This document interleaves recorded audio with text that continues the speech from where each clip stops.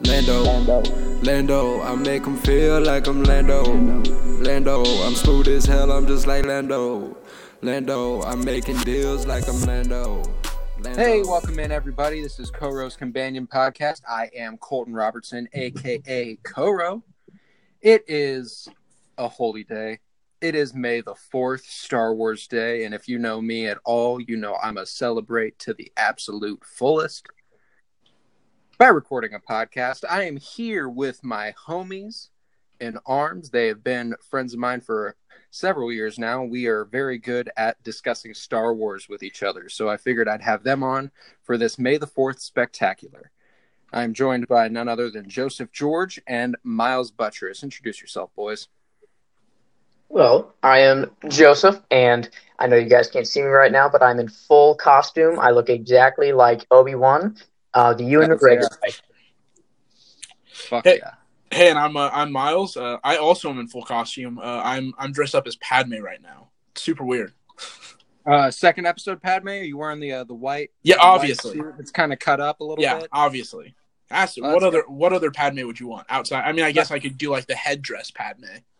Not gonna lie, Miles, that sounds kind of hot. That's what I was going for. I'm in partial costume. I'm wearing a Star Wars shirt. I'm drinking out of my Darth Vader mug. I'm ready. I'm here for it. All right, let's go.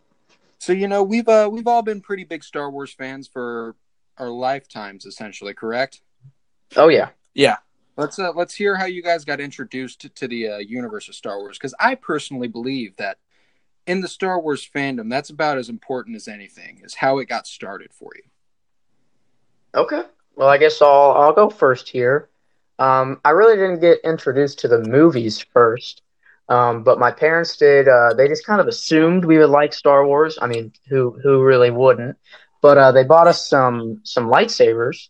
I think it was for Christmas. I don't know really what year. I would say I was around 7 to 8 years old, if I had to guess. And we would just, fight all day, and Johnny would be, he'd be Anakin, and I would be Obi-Wan, because, he's just the psycho in the family, so he had to be the evil one, and it was just our parents. We had some movie nights, and we decided to watch every Star Wars in the release order, not the number order, which I was really grateful for, to be introduced to it that way, even though my brain was very small, and I really couldn't comprehend everything. At least it was done that way. Yeah, like at least you watched the original trilogy first. Yes. Yeah. I'm very proud. It makes you happy. Joseph, I have to ask, did you yell at your brother about betraying the Jedi Order and joining the Sith? Oh, I mean, the chosen one. Come on. I mean, who doesn't? My allegiance to the Republic, to democracy. Who doesn't have that ingrained into their brain? I just had to be sure that you loved it as much as everyone else did. I have the high ground. Of course. That's actually quick little side story. That is how I broke my leg. Me and Johnny were playing Floor of the Lava, and we were doing the Anakin Obi-Wan fight. And I was on top of the couch, and I was saying I have the high ground. And then I was jumping down to swipe him with my lightsaber, and my leg just landed horribly wrong, and I had a compound fracture. Like, it just broke out of my skin. So, oh my gosh. Yeah, fun little story there. That's how much I love Star Wars. I was that dedicated. I respect the shit out of that. Yeah, I do too. Yeah. Miles, what about you? How were you introduced? So my dad's kind of a massive nerd. So I was introduced to it pretty much at birth. I've watched the Star Wars-esque movies, like the sci-fi or like fantasy, like big world movies since I was born. So they've just always kind of been a part of my life. So if you ask me my first memory of Star Wars, yeah.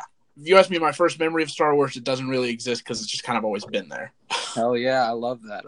It's kind of the same for me. I because it's my earliest memory, because it scarred me for a little bit. I was scared shitless of the Yeti ass motherfucker at the beginning of Empire Strikes Back. Earliest memory, I was about 4, scared the living shit out of me, and I remember that feeling vividly. I mean, I don't think you're a true Star Wars fan if you didn't get nightmares at that point. I mean, if you're our age, obviously.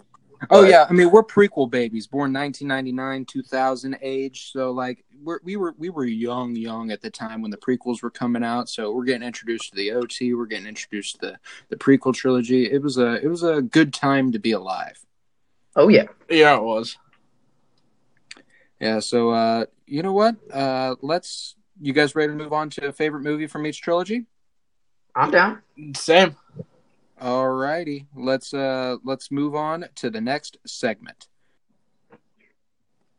What is your favorite movie from each trilogy?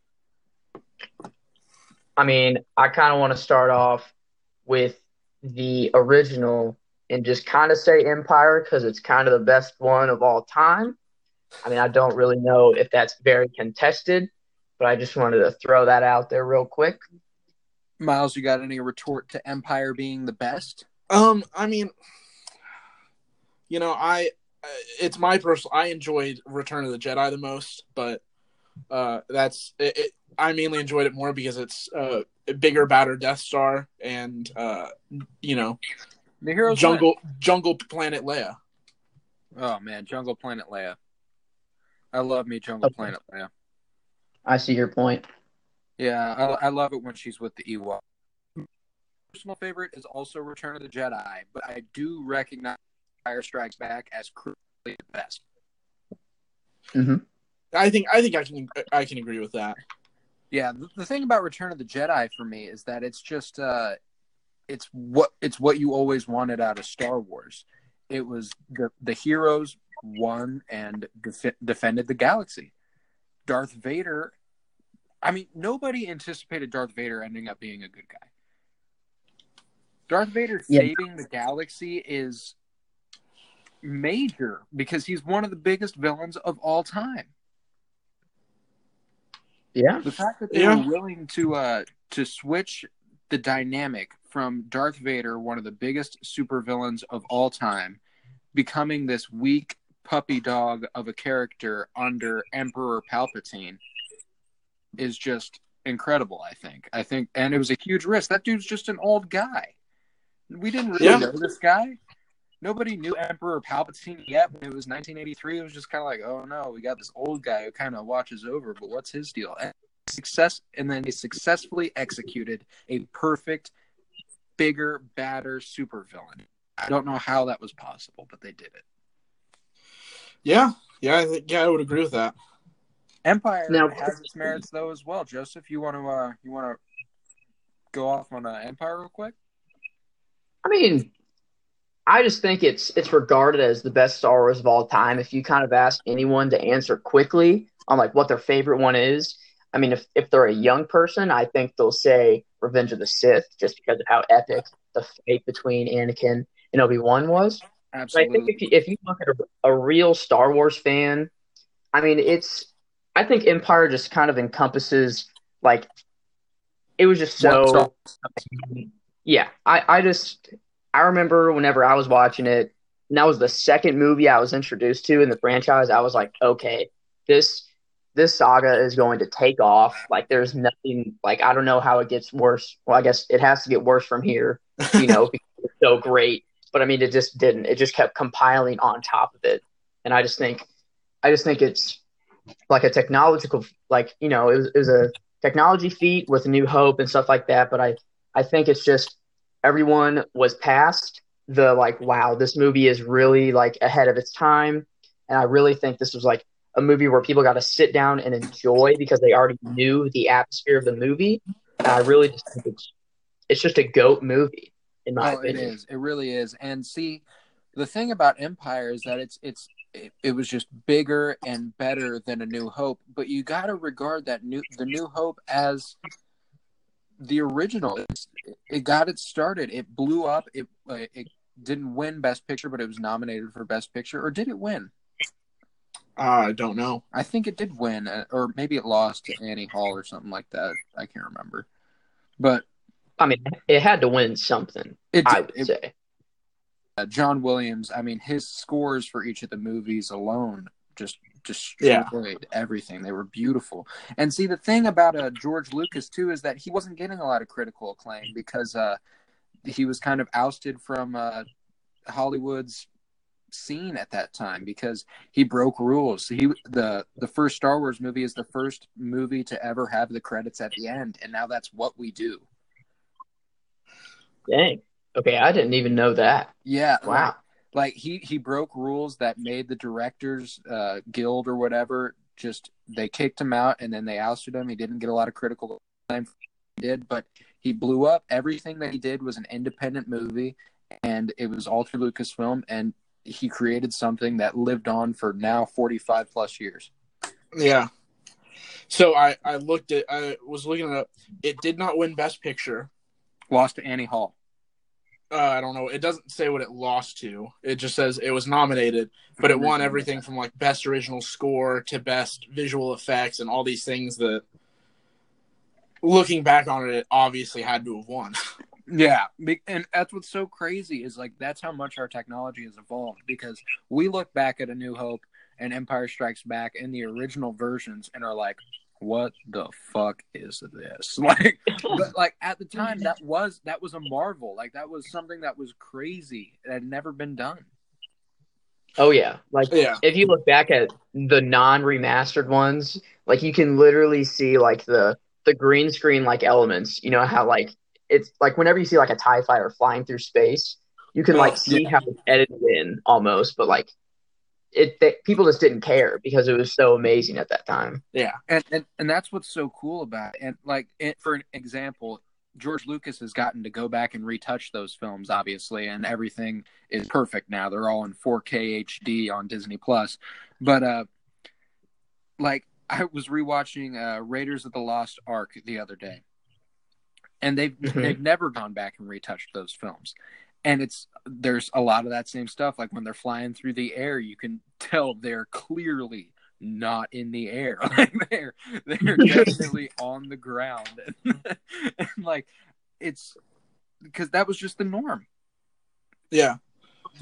But Star Wars is what created that. They made special effects what they became.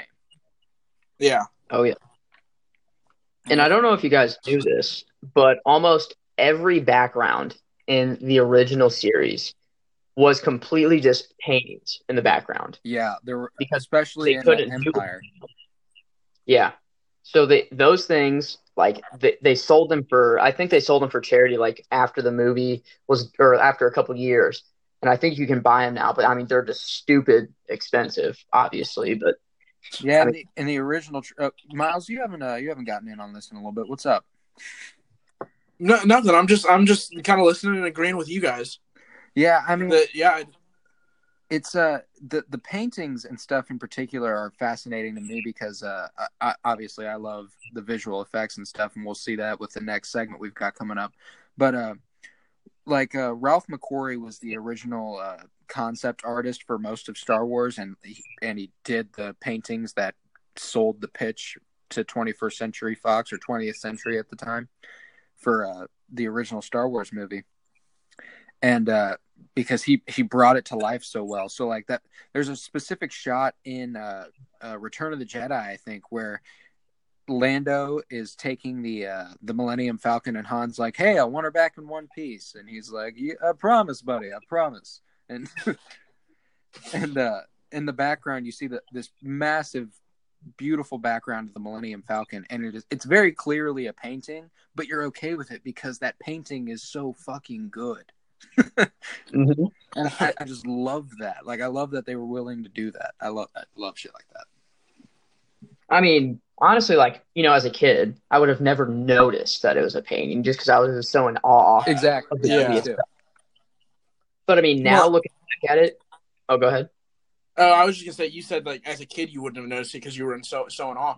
I think that's the same thing for people whenever they were originally watching this. Exactly. That's true. Yeah. Is that there were so many things that were happening that they had never seen before in movies that they didn't think at the time. Oh, well, but this doesn't look lifelike. Yeah. You can see them that they're clearly not flying through space. They didn't question those things because they didn't know that it was going to get to the point where we have movies now where it's just the visual effects are Real. so much further ahead. Real. Like Yeah. Yeah, I guess that's true. All right, let's go to prequel trilogy. I think we can all agree Revenge of the Sith. Yeah. Easy, obviously. Yeah. I mean, it inspired me to break my leg. I don't know what else to do that, and I'm glad that it made me do that. And see, that's what's so cool about this franchise is that Revenge of the Sith is, no matter who you ask in the Star Wars fandom, an amazing movie. But for older fans, fourth, I'm thinking 1990 fans born before 1995, it'll be about fourth. And then post 1995, most kids who were born in that era are going to say Revenge of the Sith is definitely the best movie. Oh yeah. I mean, it's who just, can blame them? Who can blame them? I mean, the fight alone. I mean, and the infamous scene of just Anakin and Obi-Wan just arguing before their fight. I mean, everyone. I mean, I don't know if everyone, but I know every line of that. I could spit it out. I mean, it's Yeah. kind of ingrained in my brain forever, and I'm not sad about that. I'm very happy about that. Yeah, I can't blame you at all. I watching his descent into becoming Darth Vader is devastating, even though you know it's coming. Yeah. Oh, Like, there's parts of you throughout that trilogy where you're like, nah, you don't, no, right? No. This guy doesn't become Darth Vader. Little Annie, he can't become Darth Vader. Yeah, little Annie who hates the sand. Yeah.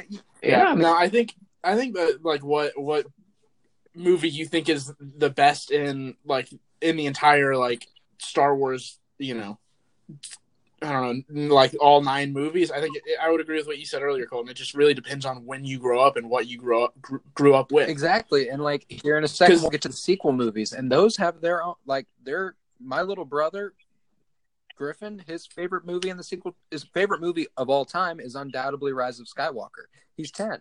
And that's awesome to me that, like, I got to introduce him to his favorite movie of all time, and it's just a later version of the movies that I love. Yeah. Well, I think, like, because, like, the biggest, I think, gripe with the people who grew up and were amazed by the original trilogy is that the prequel trilogy, it does have some not very good dialogue. Oh, absolutely. There is some trash ass dialogue in the prequel.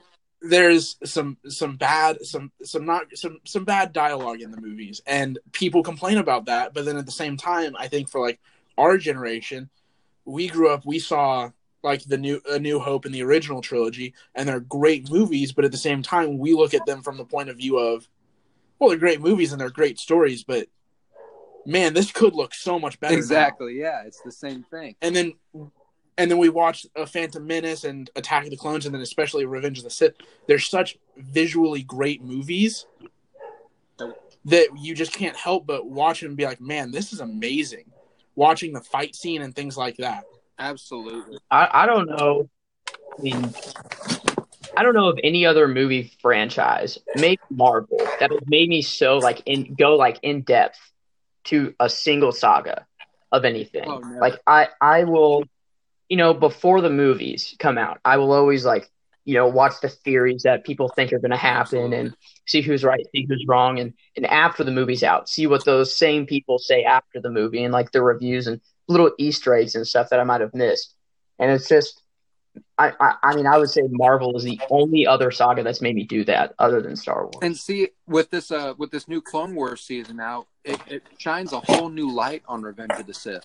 And now I can't wait to go back and watch Revenge of the Sith with this new lens that I have of it and just take it in a whole new way. And the fact that Star Wars can evolve like that 20 years after the fact is absurd. Yeah.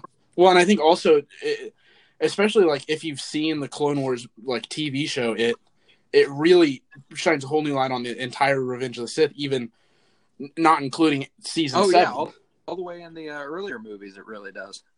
Earlier, just because it shows you what happens in between the Attack of the Clones and then the Revenge of the Sith that causes Anakin to eventually fall at the end of Revenge of the Sith, where you see all these things that happen to him throughout the Clone Wars series that just leads to his eventual downfall. Yeah, you really do, and we'll get to more of that later. But Let's hop into the sequel trilogy. You guys down?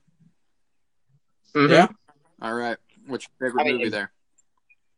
I gotta agree with your little brother. I mean, Rise of Skywalker, I think, was just a fan service movie along with a great Star Wars movie. I think it kind of fixed what The Last Jedi kind of left behind, and it was kind of like the send-off movie. And I mean, I shed a tear, I laughed, I was, goosebumps the whole movie. I mean, it was everything. Yeah, it was everything you want, everything you've ever wanted from a Star Wars movie. Mm-hmm. Oh yeah. I mean, go ahead. I was just gonna say, I think that a lot, me and a lot of us, especially, will our age enjoyed the Rise of Skywalker for the same reason that we enjoyed a movie like Revenge of the Sith. Absolutely.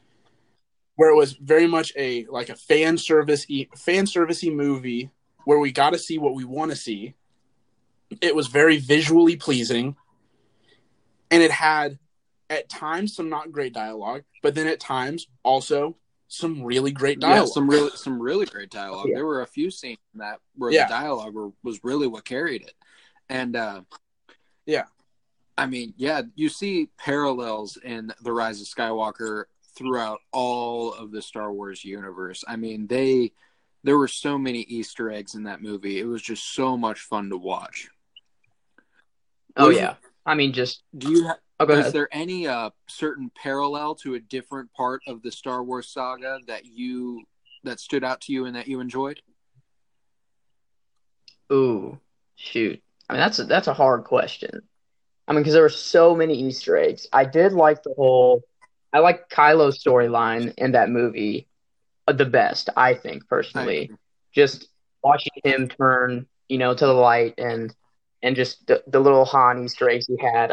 I think that might have been my favorite, but I really don't know. I don't know if I could say without maybe going back and watching the movie. Yeah, see, with Ben Solo, I love when he came back and he did the same no-look shot that Han did in The Force Awakens.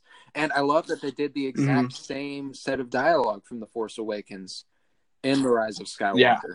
That was actually probably one of my favorite scenes in the whole Star Wars universe ever, when Han came back and talked to Ben and he was like, no, Kylo Ren is dead.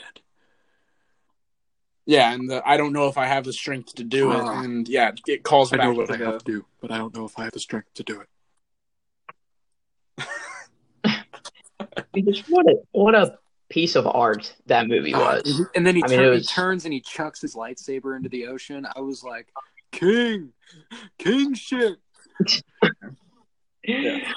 I mean, maybe you should have kept it and waited until after you defeated the bad guy. Hey, but then you get if he had done that, we wouldn't have gotten the scene of them transferring the lightsaber. Exactly, so. and that's a great scene too. I love the part where they're like making eye contact through the force connection. Yeah, it gives me goosebumps every single time. I love it. And then he gives the Han Solo grabs the lightsaber. The shrug. Man, that shrug. The Jedi that Han did when he had all the Ewoks behind him. God. What a movie, man. God, it was such a fun movie. And you said that you feel like it corrects a lot of what The Last Jedi got wrong. We spoke very highly of the Star Wars saga, but I have a feeling that this is the low point for a lot of people in the Star Wars saga. So, you guys have any complaints about The Last Jedi? So, I guess now seeing Rise of Skywalker, a lot of the things that we were mad about in The Last Jedi were kind of resolved. And whether I mean, a lot of them were planned, obviously, but some of them kind of had to be fixed, right away. But I mean, I guess whenever I first saw the movie, I was very disappointed whenever I left the theater. But I guess now knowing what I know, I'm kind of a lot less disappointed in the movie, if that makes sense. It does, and I'll try and find some examples there. So when The Last Jedi came out, we were pissed because of the lack of resolve with Snoke. Exactly. We were like, so what the fuck, Snoke deal? He's just dead now? That guy was supposed to be like, what was the point of ever having him? And he was supposed to be Palpatine, and then he literally was Palpatine. So Yeah. So I guess, I mean, that was corrected, and I like the way they did it. I don't mind it at all. I actually have grown to really enjoy it. I kind of wish I didn't know he was going to be in Rise of Skywalker. I wish it was a massive, like, holy shit, what Yes. the fuck is this? I wish it was the same thing as the Luke or Vader being Luke's father, where whenever that would have been happened in ours. It undoubtedly would have been theaters, ours. He enters that temple on Exegol. no one would have. Yeah, and just no one knew that was coming. that would have been epic. Yeah. Epic. I mean, it would have Yeah, made like the Snoke reveal 10 times better, 100 times better. I mean, Yeah. it would just be like, okay, this guy really is everything. He really is every voice that, a lot of people have ever heard. Inside And your head. I mean, Yeah. it's Well, imagine how much more like surprising that would have been too, because whenever he goes into Exegol, you see him like running through it initially, and you see all those like vats of Yes. Snoke, of the clones of Snoke. Imagine how much weirder that would have been if you didn't know that Palpatine was who was Yeah, going you to were be like, at the end. wait a second, where the fuck Like, if are he's- we? If he walks through that and sees a bunch of clones of Snoke, you would be so damn confused. You wouldn't know what was going on. You'd think, well, clearly he's going like to the Sith temple, like to the Sith shrine, essentially, to figure out like what to do next. But then you get there and there's all these clones of Snoke, and you're like, wait a minute, what the fuck is going on? What's going on right now? And then he, turns a corner, and then you hear the "at last."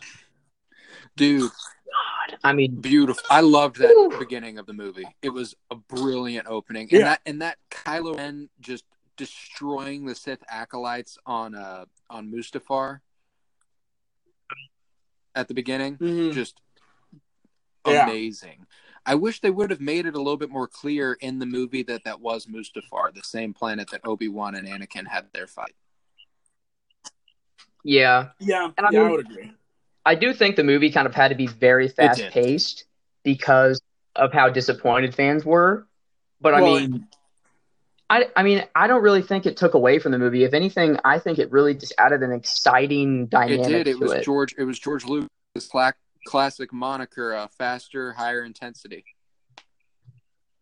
Yeah. Oh, Well, and And I think it almost kind of had to be a little bit more fast paced too, because there was so much that they had to fit into this one movie that they missed out on, probably that they would have been able to fit into the second to the Last Jedi had the same director and the same director Stayed like on. group kind of all stayed on for the entire movie instead of going JJ and then to Ryan and then See, and the back to thing JJ. is, though, what sucks is Yeah. that it wasn't originally planned to be a trilogy until they brought J.J. Abrams back on. The Colin Trevorrow script that was put out, you guys remember hearing about that? The original writer, Mhm. his movie was the 9th movie that was leading into a 10th.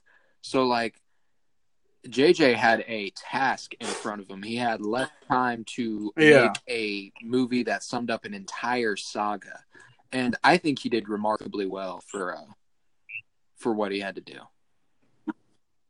Yeah, Oh, yeah. I would agree. Another, And one thing about go ahead. I think you're about to say the same thing, possibly. And The Last Yeah, Jedi, another- we were all wondering about whose Ray's parents were, and then Mhm. So yeah, I guess we can talk about that. That's a good wasn't, combo. I was not okay with the idea that Ray's parents were nobody. I Agreed. didn't like. I think that was one of those things where they I think they did that, or they did that in the Last Jedi, and then they kind of also did at the end of the Last Jedi where you see the random kid using the Force. And I think they kind of did that to try and lead down this new path where they could have these new movies of people who had no connection to the Force, and to try and get away from the whole Skywalker family and all of these previous connections that we had built up over 6 movies.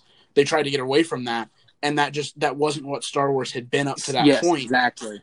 And so whenever you try and do that, you had a lot of people that were happy because they were thinking, oh, we can get everyone can get the Force, and everyone can have their own connection with the Force.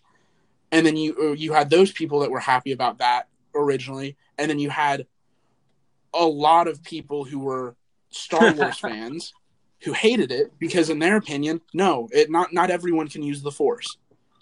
There are going to be random kids that are born that can use the Force, but at the same time, you have a connection to the Force, and it's not like one day you just wake up and you're like, oh, I can use the Force now. Weird. Yeah, and I really did enjoy the idea that they just brought it back to Palpatine versus Skywalker. Like that's what they needed to do to finish off the entire saga, because that's the only logical conclusion to the entire saga. Palpatine was the orchestrator of the first 6. Why does it make sense to come up a whole saga with a completely new villain for the last 3? Well, and I think it makes sense too in the fact that, like, the entire Skywalker bloodline outside of Shmi, that was her name, right? Okay, outside of her, the entire bloodline was created by the Force to essentially kill Palpatine, because Palpatine had grown so powerful on the dark side and had twisted the will of the Force to his own will so much that the Force had to counteract that, had to tip the scales back in favor of the light side and create this whole Skywalker bloodline. So I think it was fitting that in order to finally eradicate the evil that is Palpatine, you have to eradicate the Skywalkers. That's a really good way of looking at it. The yin-yang, the whole perfect symmetry, the perfect balance. You wipe out Palpatine, most of the Skywalkers go down, but we still got Rey Palpatine Skywalker standing. Yeah, that's the only thing left of it, and she's a Palpatine by blood, but then a Skywalker by name, I guess, because she's the light side. That, I guess, counteracts the evil that is Palpatine that is Sidious in the Palpatine. That is a very line. poetic death for Palpatine as well, to be killed by his own granddaughter when he was so focused on the Skywalkers all these years. Yeah. Mm-hmm. And I do think, everyone always talks about how great Rise of Skywalker is and just kind of how it had to fix The Last Jedi. But I really do think an underrated movie in the sequels is The Force Awakens. I don't really think it really gets a lot of the talk that it kind of deserves, and how it set up a lot of this stuff. And right off the bat, we start following Rey. We have no idea about anything about her, but we know in the Star Wars universe that if we're following a person, that they are very, very special. Yeah. Yes. So, yeah. And I really no, you go ahead. Go ahead. You were talking. I really do think it was a great movie, because it kind of showed a whole new aspect of Star Wars that we weren't expecting at all. And I really love, that we were so clueless about Rey, and that her storyline was kind of similar to Anakin, how they were kind of in a slavery of sorts, and they kind of broke out and they became a Jedi at a point. And I don't know, I really. The Force Awakens is not a bad movie to me. I really enjoy it. The Force Awakens is probably, in my opinion, critically the best of the sequel trilogy, because it's just a new version of A New Hope, and I think it has a lot of parallels to A New Hope in terms of their storylines and how they progress, and the storyline of Rey herself not wanting to leave the planet. She's got things to do, and I really enjoyed The Force Awakens, especially Han Solo's it gave his whole arc in the original trilogy more meaning. Oh yeah. I think I would agree with that, because trilogy, Han Solo was just kind of the everyman, he was kind of there, so all of us would be like, oh yeah, I like that guy, we relate to him the most because he doesn't know what the fuck's going on. Yeah, he's like, what the fuck is all this Jedi shit? Exactly. That's you have a toy that shoots light out of it. Like, exactly. Why do I care? And then he has this son who is another Anakin Skywalker, essentially. Yeah. Man. Well, and you guys were kind of talking about The Force Awakens, and I think that, like, we've kind of talked about this before, but the fact that, like, The Force Awakens, it also leads into the fact that there might be more movies based off of this whole awakening in the Force, because since outside of Luke and Ben, and then all of the, Jedis that I guess Luke was maybe training, but it never really talks about them. There is no more Force in the galaxy anymore, outside of Rey. Yeah. So at this point, and then that random so what kid. I'm thinking, my theory about this is, with the first movie being The Force Awakens, I think the key to The Force Awakening, or what I think is that it's not just The Force Awakening within Rey, it's The Force Awakening around the galaxy. We're gonna have enough Force wielding people to build up another order. Did once upon a time. Cool. Palpatine's entire mission was to destroy the Jedi and have the dark side of the Force reigning no matter what. Then his granddaughter is the one who tears that all down. And is probably and then the she's one the that one who's responsible for Jedi. awakening the Force in the rest of the galaxy. And that's what's so cool, is that she revived the light side of the Force, even though she comes from a bloodline that is inherently the dark of all time. Yeah. Decidedly not the light side. This is kind of a side point, but I just want to say, like, how did no one expect Palpatine to be the person he is?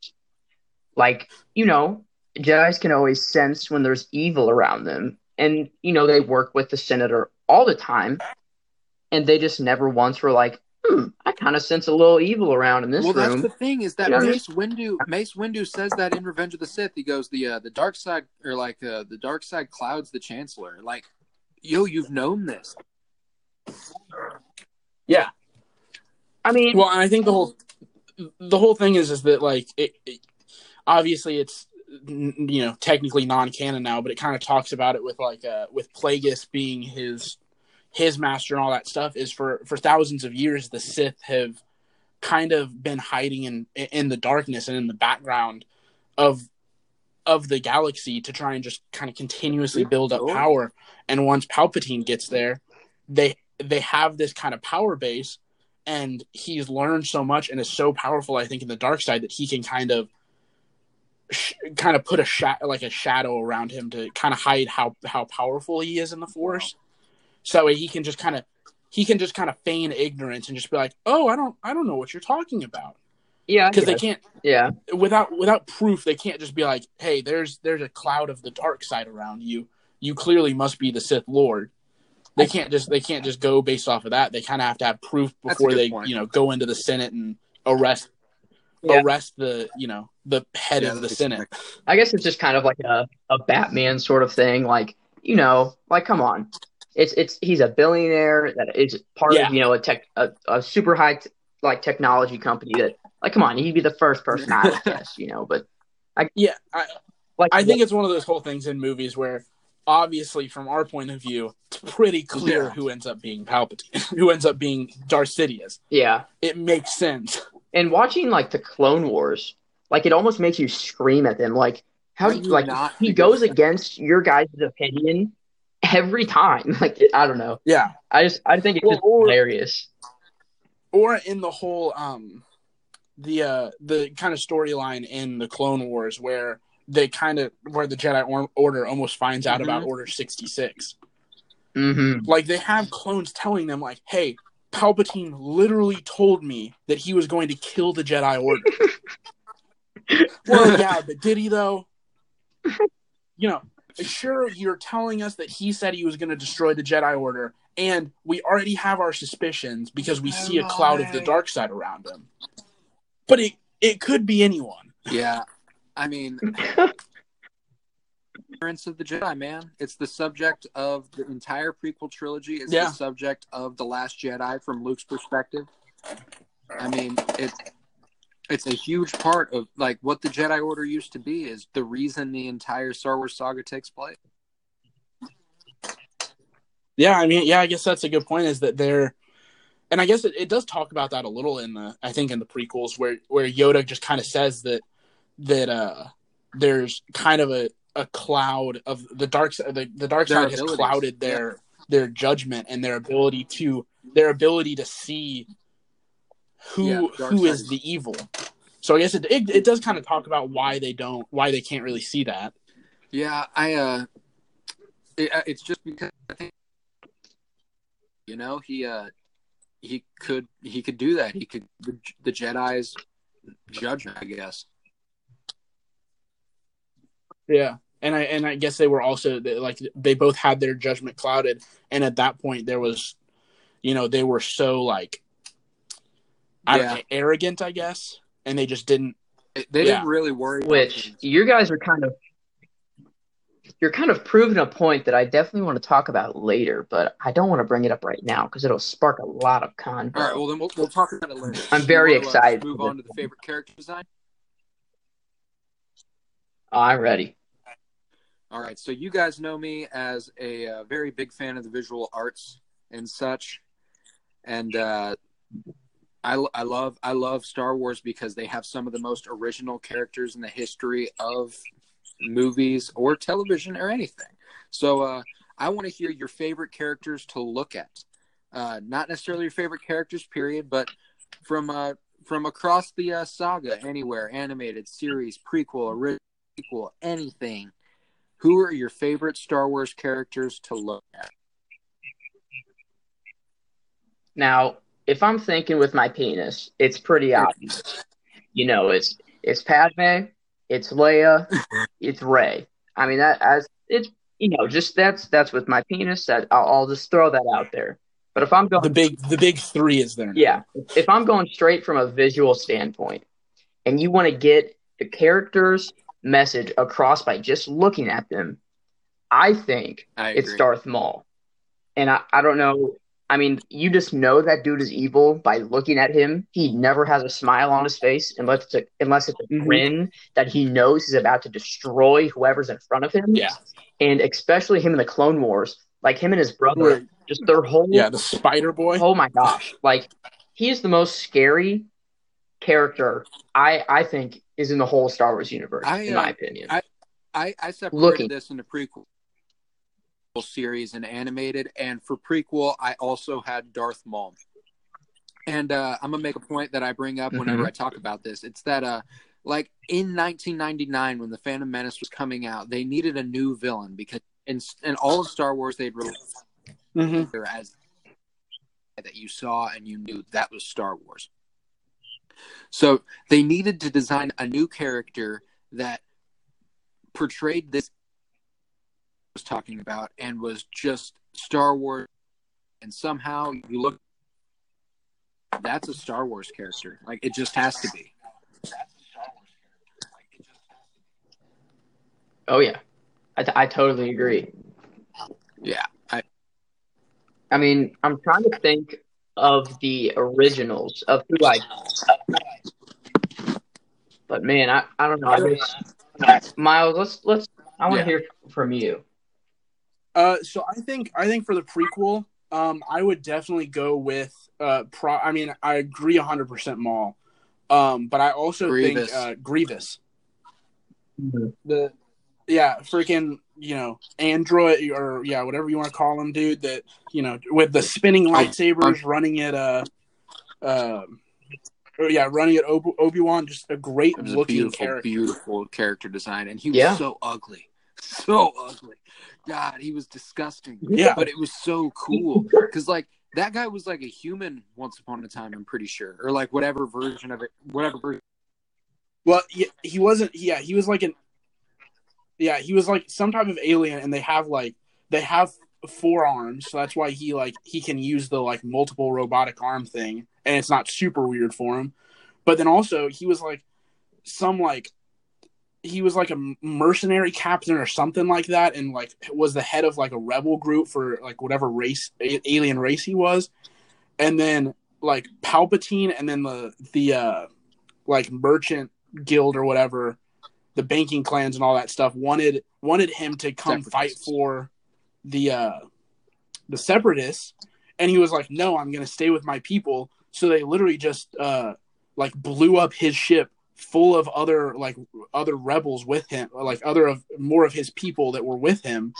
They blew up his ship, captured his like very close to death body, and turned him into a robot. And we're like, yeah, by the way, now you have to do what we say. And that's why his character is full of so much hatred that just makes so much sense. His voice is so weird and specific too. He sounds like he's a smoker of 42 years, and he's just angry all the time. Yeah. Definitely would not want to be that I mean, he's guy. just eyeballs and a stack of organs inside of a giant robot. Like that's Yeah. Damn, when you And that then way. it also makes it great because you always see him like in the movies and in the animated series. Like every single time he talks, he says like 2 words, coughs a bunch, and then says a few more words. Yeah, he coughs a bunch and then he keeps on going. They don't ever talk about it. You're like, why the fuck does this dude cough so much? all right. Original trilogy. I think I'm going to throw a curveball here. I just thought about him, and I really appreciate him, and I like Chewbacca a lot. Chewbacca's character design is underrated. Like, I'm not kidding. I think it's awesome. It goes kind of overlooked, think- He's just this big fuzzy guy, and he feels like he's playful and he's fun, but he also looks like he may rip your face off. And I think that's a very delicate balance there, and somehow they figured it out. And I think a lot of that can be owed to the man behind the costume, Peter Mayhew. In the original trilogy, he portrays this playfulness in his movements and stuff, but the character design had to be there as well. If you look at comic book versions of Chewbacca from the original Star Wars, like comics that they put out in 1977, it looks terrible. Like it was just not a good version of Chewbacca because they tried to change it up. They went with like a bare face. He looked a little bit more like an ape, and but that's not what Chewbacca is. He's more like a bear type dude, And you like that about him. It's fun. Yeah. He's like Bigfoot. Exactly. Yeah.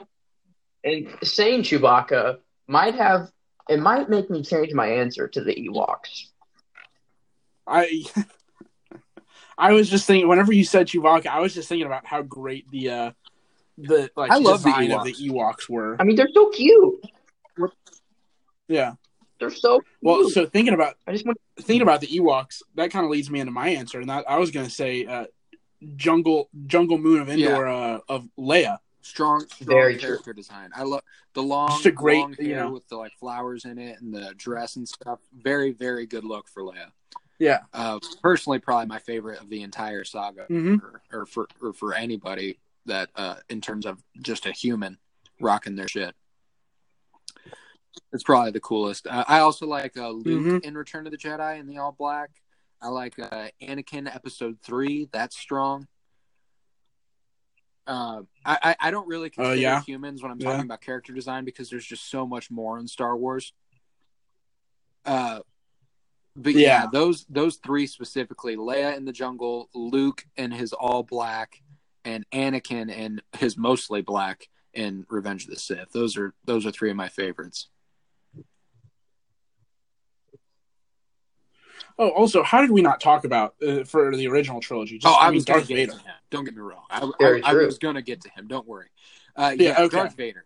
Like I said earlier with Darth Maul, they had to capture this evil that Darth Vader set a standard for. Like Darth Vader being the most menacing looking motherfucker on the planet. He's this big bad man in black. He's here to kill your ass. Like that is his purpose. Okay. And they portrayed that in the way he looks. One of the more menacing characters you could ever see. Oh yeah. I mean, arguably the most recognizable character in movie history. The most iconic as well. Character design ever. Everybody knows Darth Vader. Everybody knows what Darth Vader looks like. Yeah. Man, and I'm trying to think about the sequels, and I just can't trilogy? remember her name. But it was Poe Dameron. Yes. I'm sorry, I'm kind of skipping ahead here. But I just can't remember her name. It's Poe Dameron's kind of distant friend that he meets. Zori Bliss. Her character design she is just kind of in Rise of Skywalker. She looks badass. Is so fucking cool. She looks badass. I just kind of want to build one, I mean, thinking back on it. I don't really talk about her that much because she wasn't really a big part of the movie. She is a a perfect character design. Immediately, she puts off this like. That's what's important to me is the side characters have to feel like they're Star Wars characters, you know? Like I had this problem in The Mandalorian in the very first episode with the blue guy who just straight up talks like a human. You remember that? He's the first guy that Mando goes after, and he's like, oh man, I'm blue guy, but I just kind of talk like this. And it felt weird. It felt like Star Trek or something. Like it just didn't feel like what Star Wars typically does, you know, because like most aliens speak their own little alien language. So it just made sense to me that that guy would have been saying something other than, oh, well, just a guy who's talking. My real life name is Horace. Okay, I know what you're talking. I couldn't remember what you were talking about. It was the very first guy Mando goes after in the very beginning of the first episode. Yeah, he's like a blue I'll fish get back guy. to Zori now. The thing about that is that like she just feels so Star Wars. You immediately look at her and you go, "This is a person who belongs on this planet specifically and belongs in this story." And I think that's really cool for them to capture, like even the planet by planet sort of vibe that they will give each character, because every planet has its own little look, and every planet's creatures has to coincide with it, you know. Oh yeah. Yeah. And I'm kind of thinking like just how the character design for every bad guy or people who are on the side of the Sith are always they're all great. so unique. Like the Knights of Ren. They're all so unique. Like Count Dooku. Oh yeah. Like Knights of Dooku Ren looks like nobody. Oh. Like nobody ever looks like Count Dooku with his That's like pimp-ass chain around that's connecting his cape. Like what? His curved lightsaber handle? Yeah. Oh yeah. No one was as messed up as Snoke that's was. My sequel trilogy. You know? That's my that's what I was gonna say. Is I mean in the sequel, Zombie Snoke and Palpatine then like zombie perfect. Palpatine. Oh. Dang. Yeah, Palpatine was, man, I don't even know how to describe him. I mean, it was just a disgusting and those ball white sack, I eyes, guess. I don't know. I mean, killer. And then I love his character design even when he took the life force out of Kylo and Rey, and then he all of a sudden got a wardrobe change. Yeah.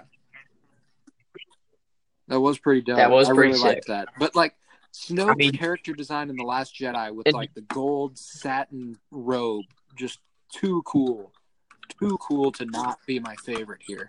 And he was just so perfectly ugly. A lot like General Grievous. Like he was exactly what you wanted. I don't know how to explain that either. Like it's just like he is a Star Wars villain and it makes sense. Why does every bad guy have to be ugly? Well, Kylo Ren. Because I think it's one of those things where Kylo Ren's not okay. Well, yeah. Well, but he's not. He ends up being a good guy. Darth Vader was ugly. That's why he's allowed to look good. But that was because he got mutilated. Yeah, but Anakin wasn't. Yeah, every bad guy just kind of takes the L on the looks, Yeah. you know? Well, I mean, I think it's a lot of them. I mean, it's, you know, the whole, like, the Sith, like, it corrupts you, I guess. You could make that argument. Okay. I mean, I do think it's just kind of easy to see the ugly people as That's true, the bad and guy that as too. well. So, well, and as we all know, ugly people are evil. So. It is mostly just Sith villains, though, because I'm thinking to even Asajj Ventress, like for her, like for whatever she was, like that wasn't an ugly character necessarily. Like that was just, it was just weird, but like it wasn't ugly necessarily. And then I'm trying to think, and the Mandalorian, Moff Gideon, that's not an ugly dude. He's just this hard. that's true. And I don't know. I like Moff Gideon a lot too. That's a good one. Yeah. Yeah, I guess you're right. I would tap Ventress, you know. I think I would. If I were given the choice, maybe, you know.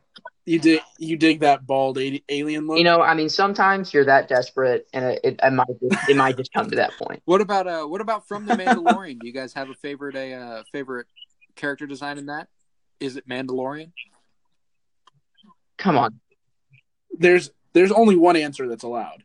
Baby Yoda. A pimp. Yeah, obviously. Duh. I mean, the merch, the cuteness. I mean, he's just so cute. Like, you could eat him. You could eat Baby Yoda. I don't know. I think he would just taste really good because of how cute he is. I think if Baby Yoda wasn't a character, The Mandalorian still would have done okay.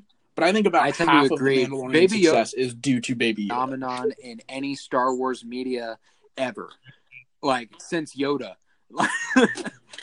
Yeah, it's crazy that he still doesn't have a name, and the community just gave him this name of Baby Yoda, and everyone not even the community gave him. Everyone just said Baby Yoda in their mind immediately. Like right. Oh yeah, because the only other like big character that is of that race was Yoda, and the only other we don't know the name of that Yoda race. And Yaddle was very brief. Never mind. I'll bring that up later. Do you guys think the Armorer is worthy of this conversation? I think she is.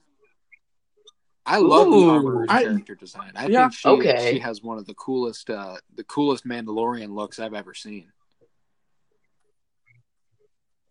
I guess whenever you first saw her, you were definitely like, okay, she's important to the Mandalorian. Like she's a critical person. I hope we get to see her in season 2.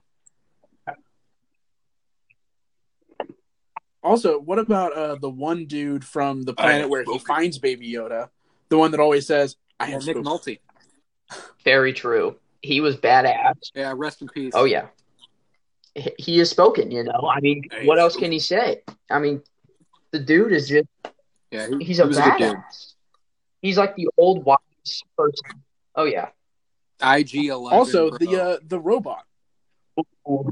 That guy was IG-11. Seeing him in action was Mando, one of the most fun battle sequences I've ever seen. Whenever he's just taking everybody out, spinning his arms all the way around his body. And then when he's carrying Baby Yoda on the speeder, he's just taking everybody out on the sides. So cool. IG-11 was an MVP in Mandalorian. I love the fact that he's both like carrying Baby Yoda, but then also just like spinning around and like blasting people all over the place while Baby Yoda's just I love it. Oh, I would. I'd let Baby Yoda kill me. Homie's force choking me like he did Cara Dune. It's over for me. That's okay. Like, imagine that being on your headstone. That's a life. Killed by Baby Yoda. Right. Wow. Yes, that is a life well lived and well died. I don't know where that came from, but I thought I'd just throw it out animated, there. Rebel, Clone Wars, or Clone Wars though. You got a favorite?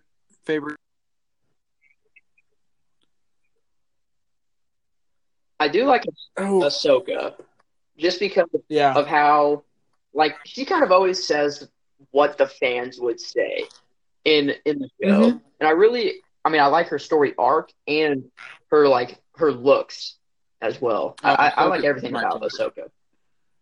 Well, she does what every fan wants to do, and constantly calls Anakin out on his bullshit. Yeah.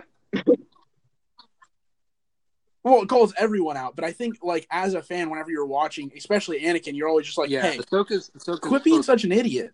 Mm-hmm. And Ahsoka's always there at the time that you think she's that. She's the perfect character for to be Anakin's underling, to be the Padawan. Jesus, I don't know why I couldn't think of that. Yeah.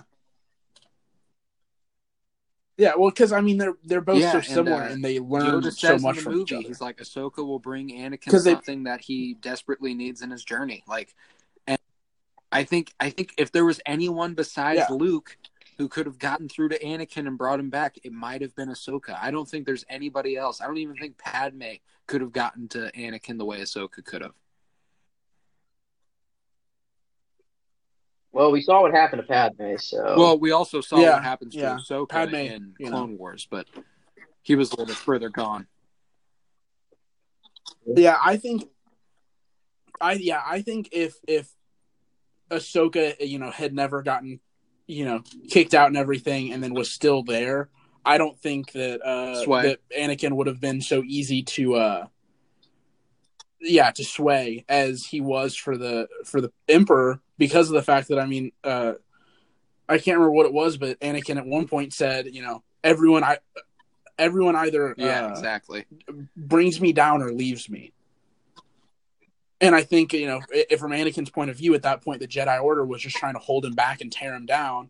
And, because that was whenever he was about to, choke out Padme, right? Mm-hmm. And I think at that point was whenever he saw Obi-Wan. And so he was assuming, now Padme. the Jedi Order is trying to hold me back and tear me down. And then the two other people outside of that I had the biggest connection with, Padme and Ahsoka, have both left me.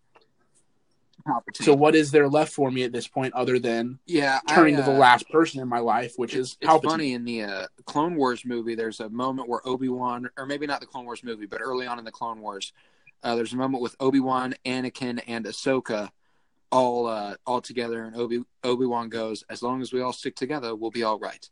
And you guys haven't watched season 7 of Clone Wars yet, but Anakin and Obi-Wan are in places when all that's going down. Ahsoka's also in a separate, obviously, and then I feel like there's a little bit of a symbolism there, that, like, the fact that they were separate is why they weren't as powerful enough to stop Anakin's to the dark side. Yeah. Man, poor Anakin, he just, he got out of slavery. He was expecting to be part of this awesome club, and then everyone was just like, "Nah, you're too old. We don't really care." And then they're like, "All right, you know what? His midichlorian count's kind of high. We'll let him in. He's probably powerful and stuff." So, and then we're just like, "No, well, we don't really care," and then they just let him fall. Yeah.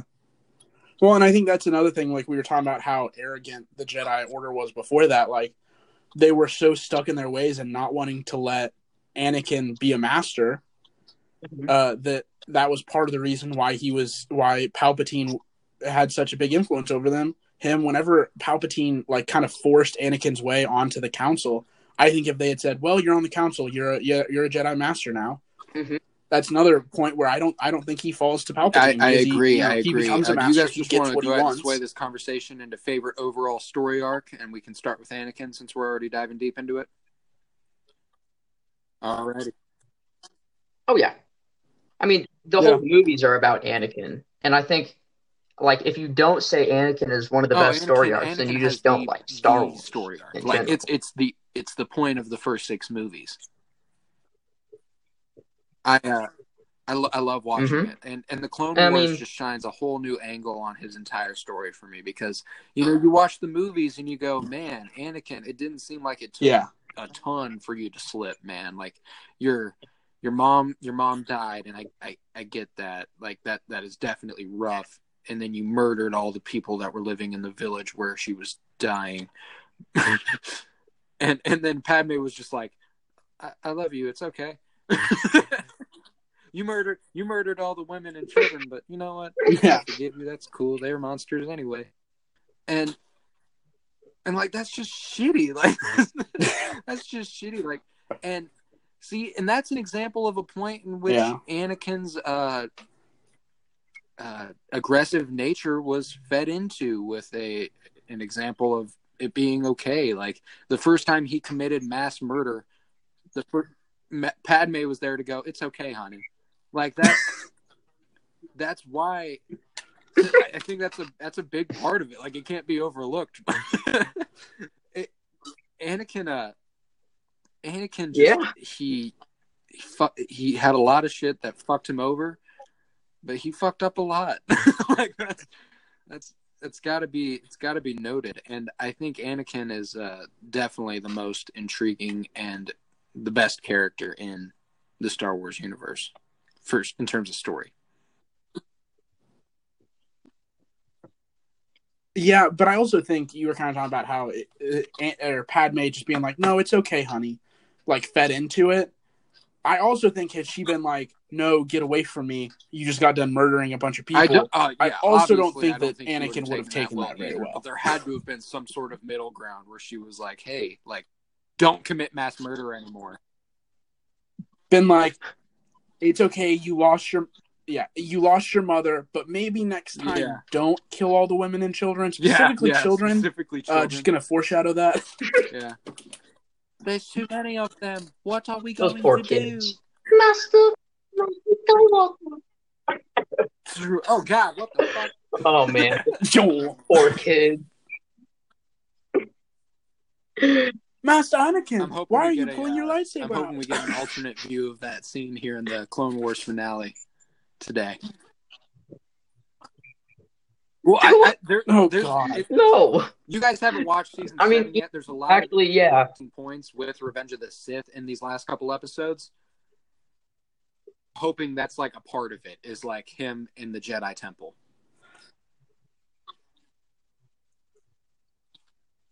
I hope they just reanimate it again, just for shits and giggles. Yeah, I guess I'm okay with seeing, younglings die again. I mean, we all know it's coming. Might as well get an animated version of it. Might as well get a newer, better angle of it. Maybe they show him swinging this time. God, Maybe it's so maybe a couple absurd. kids just It's go, so absurd in to half. think about Who Clone knows? Wars Anakin Maybe we murdering see kids. Because like I can imagine movie Anakin doing that because like that guy was straight up like kind of a pussy, kind of annoying. But Clone Wars Anakin is like straight up the man. Like that guy is the guy. I cannot imagine him. Yeah. Maybe we'll see a few younglings' heads roll. Jesus Christ. Oh my God. Oh my God. Yeah. What? There's another. Let's move on. Here. I love Palpatine's What's your other story favorite arc. I love Palpatine. Palpatine. The shit. Palpatine, 100%. Yeah. Like, come on, this boy, he manipulates 1 through 9. everything. And when I mean everything, I mean everything. Yeah, literally everything. From the very start until the very end. He's manipulated everything. He hasn't failed until he died. I mean, come on. Well, and it's also kind of like he unknowingly manipulated Anakin to even being part of the Jedi Order. I don't know if that's really a manipulation. Okay, I really think Palpatine really had the know about Anakin from the very start. If I'm being honest, I really think that either Palpatine had, either it was the yin-yang kind of thing about the Force needing such a strong Jedi to combat the Sith, or Palpatine kind of pushing that baby to be born. If he was involved in that, I think that'd be awesome. Just to show how even more involved he is. Obviously, that's kind of out there, but I don't know. I'm not evil, but I really just love how Palpatine has a hold on everything in the universe. Super compelling villain, because there aren't many other examples of franchises where we see a villain with such power over everything, like just an all-encompassing godly sort of omnipresence where he knows all that is happening and is planning for everything, but is somehow still feasibly stoppable. Yeah. And that's just so... I mean, it's such a strange dynamic that they struck up with this character because, like any other Star Wars character, he has to be able to be stopped because it's a movie and stuff. But there shouldn't be a way to stop Palpatine.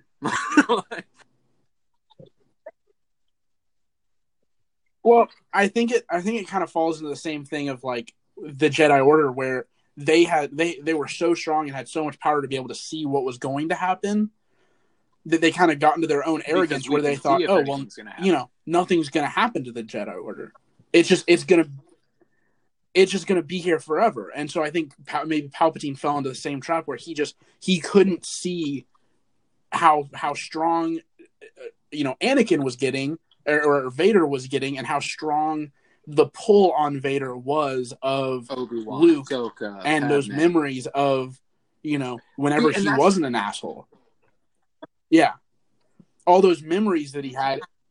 I think he just kind of was arrogant to how strong that pull to the light side could be. And so, at that final moment where Palpatine is getting ready to kill Luke, he assumes Anakin's, Vader's loyal to me. Vader's just going to sit by and watch as I kill his son. Yeah, but Vader doesn't. I mean, what a guy! Like, We just what need a that guy. 18 years. He's been through everything. Like, I don't. We need that Revenge of the I Sith, know, New Hope 100%. Yeah. patch of Darth Vader and Emperor Palpatine's relationship.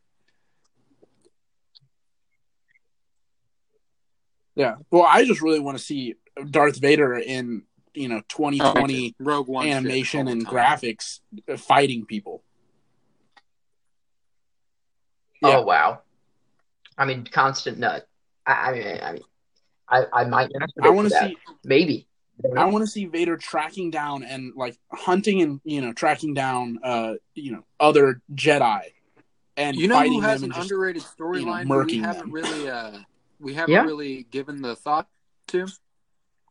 Obi-Wan Kenobi. Yeah. He's got a good one on him. You know, we get to see him. We see him fall in love with Duchess Satine. We see him take a Padawan with Anakin. We see his time as a Padawan with Qui-Gon Jinn, and we don't get that full of a story with anyone else besides Anakin. I don't think, in terms of full Padawan to death cycle. Mm-hmm. And I think that's cool. He really went through a whole lot of stuff. You know, he witnessed his master get struck down by Darth Maul, the same guy who later kills his love.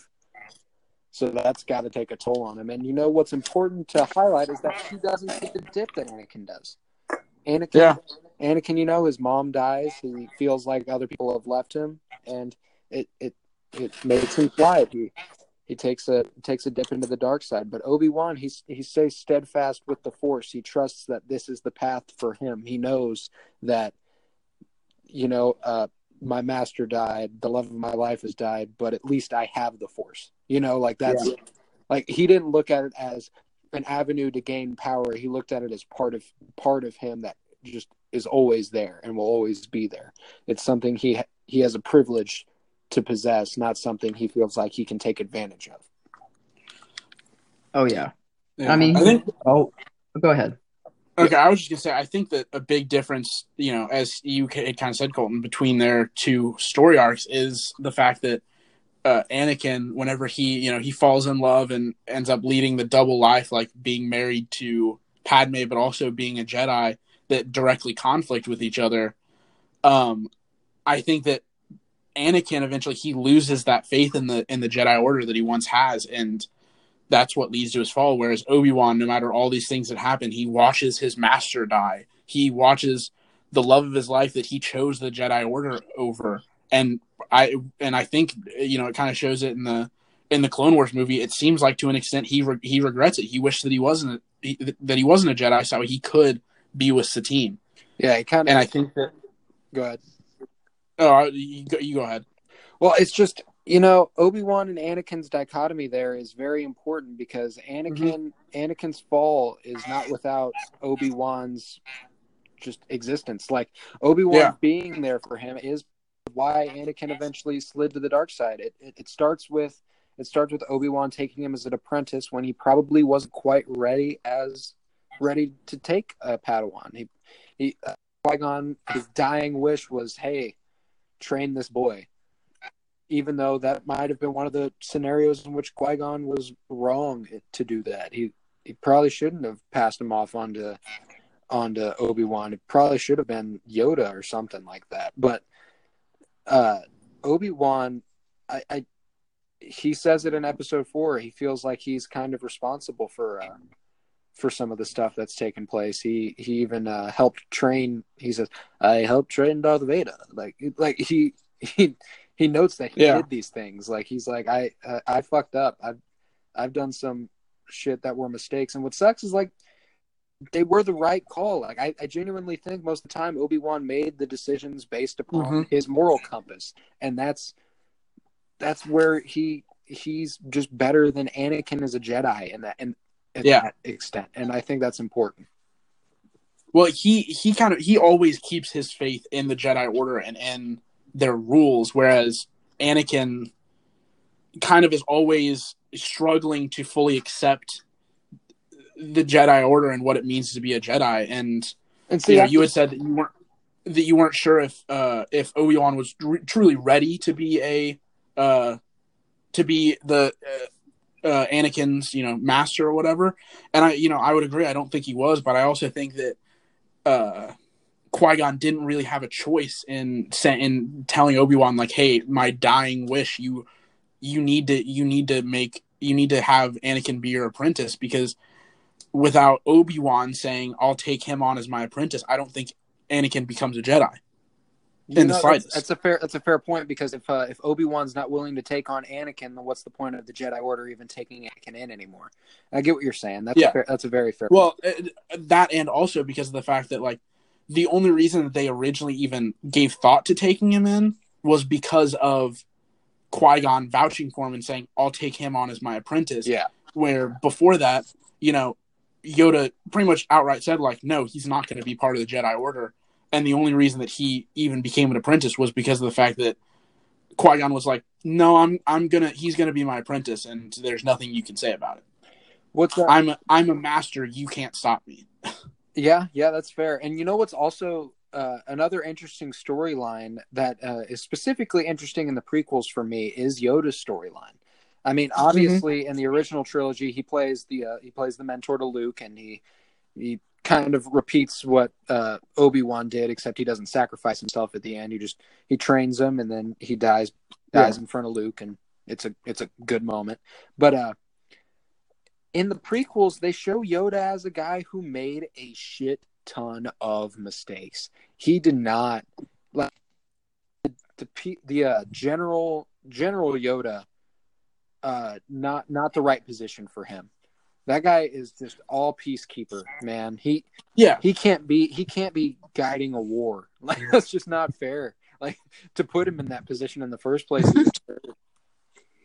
Well, I think Anakin was really the only Jedi that was truly well fit for leading a war, and that's, I think, also part of the reason why he never really fit in as a Jedi. Exactly. He was a different kind of Force wielder. Like, yeah, it's because he didn't abide. He was more like Ahsoka. They didn't appreciate the Jedi rules and stuff. More like Qui-Gon, even. Like, that's. Yeah, he thought that there were certain things that in order to gain victory you needed to do, and that didn't really fit in with the Jedi's goal as peacekeepers, and that's because they were peacekeepers, not generals. That adds another dimension as to why it's so interesting that Obi-Wan ended up the way he did, because, like, Yoda took Count Dooku as an apprentice. Count Dooku took Qui-Gon as an apprentice, and then Qui-Gon took Obi-Wan as an apprentice. You got a line here of Yoda, one of the wisest Force users there's ever been. Count Dooku, a guy who clearly had very little regard for the Jedi rules, and then Qui-Gon, a guy who didn't hold the Jedi Order in such high esteem, but preferred that a Jedi act on his or her own moral compass, and Obi-Wan did get that from him, but he abided so much more by code than any of the people who came before him did. And it could be argued that it is because of what Count Dooku did that Obi-Wan never went too crazy, Yeah. Well, and I think Count Dooku, I mean, I think he agreed with he followed the Jedi rules up until a point whenever he kind of reached that same point as, like, Qui-Gon, where he realized that there were things wrong with the Order. Exactly. That's but what he went about fixing them in different ways, where, Dooku ended up, becoming a Sith. But I think Dooku's reason for becoming a Sith was because he in a way, almost wanted to cleanse. Yeah, he wanted to fix and cleanse the Jedi Order.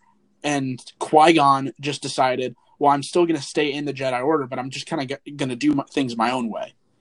Yeah, and I love Qui-Gon's character for that as well. Joseph, what are your thoughts on this? We haven't heard from you in a sec.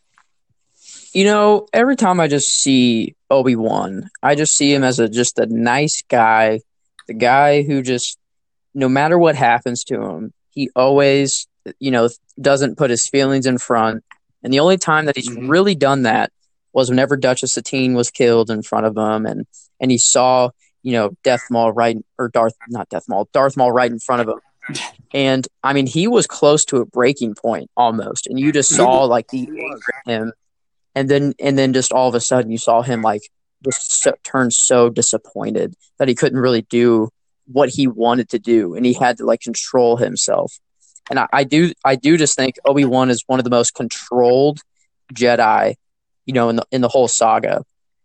Oh, he is Yeah. he is the Jedi. Like, if there is an image of what a Jedi by the Jedi Order's definition was supposed to be, it was Obi-Wan Kenobi. Oh yeah, completely agree. Well, and I think the only other time, there are two times where we see Obi-Wan kind of almost like let his true feelings out and let his anger out, was both times with Maul, with Satine, and then also with Qui-Gon. Mm-hmm. Yeah, that's a good point. Yeah, it's whenever he's in his most extreme situations that he and that makes sense. That's as anybody probably would act. But Yeah. there was never a Jedi quite like Obi-Wan. There were. It's just he was the perfect Jedi. Like, if there was an image of a Jedi, it was Obi-Wan.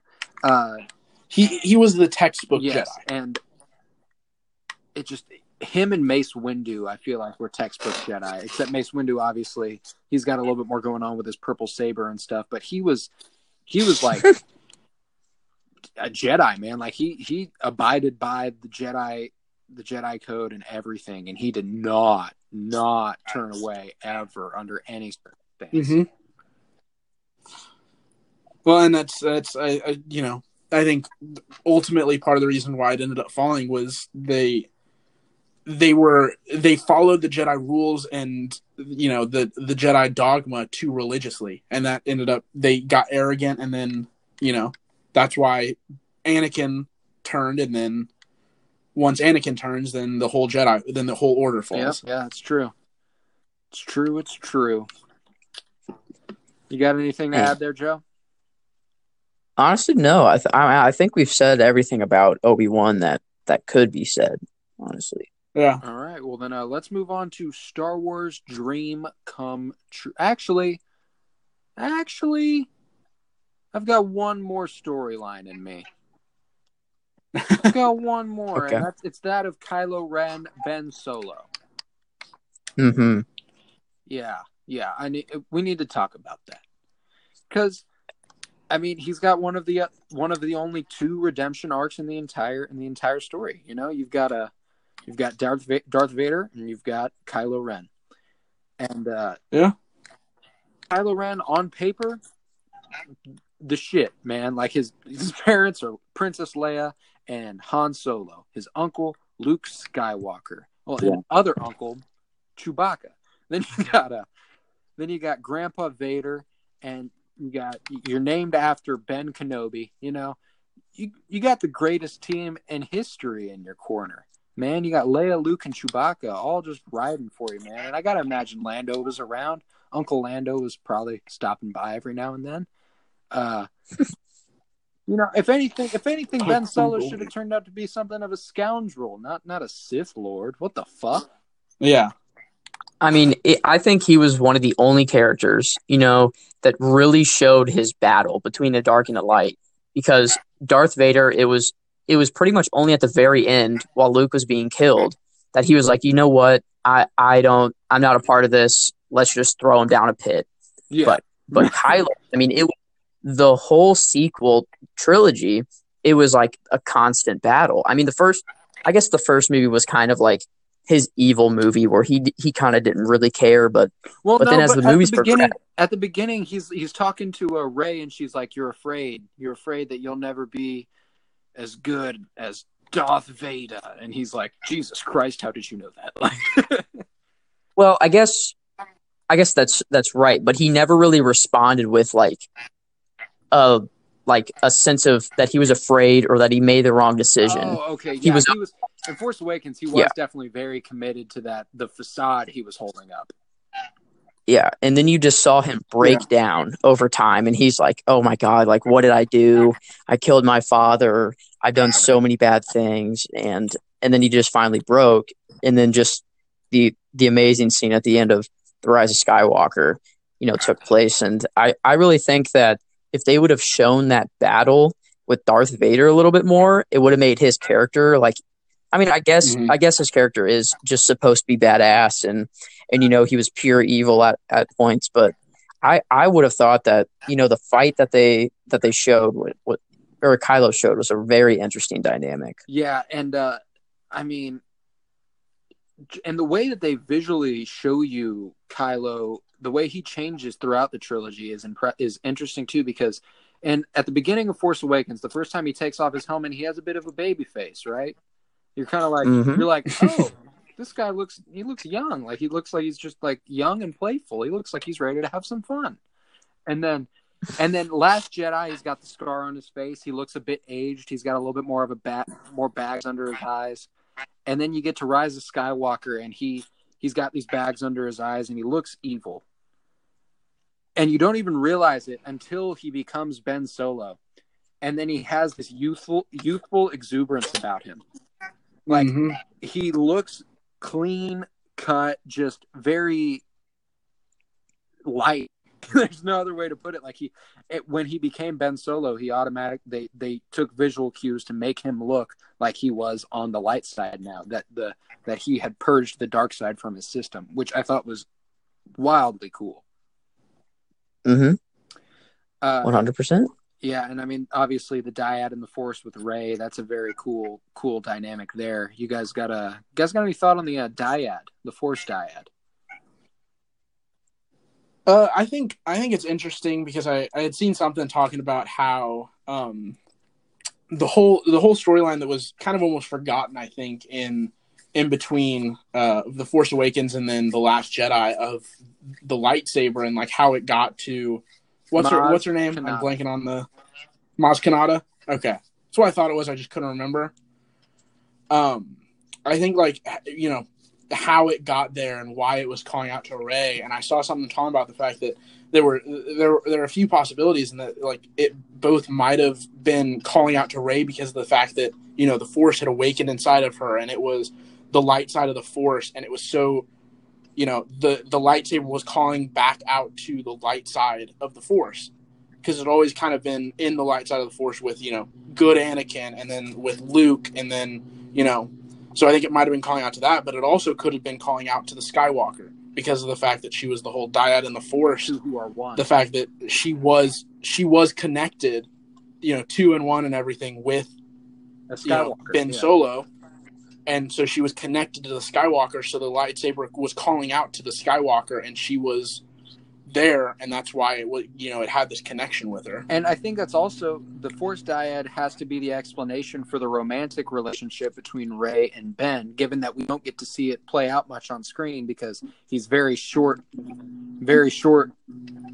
Ben Solo, But I have to think that Rey they were connected so deeply through the Force that she was able to see the best of Ben Solo very, very clearly because of it, and she could recognize that Kylo Ren was a cloud of the dark side in front of him.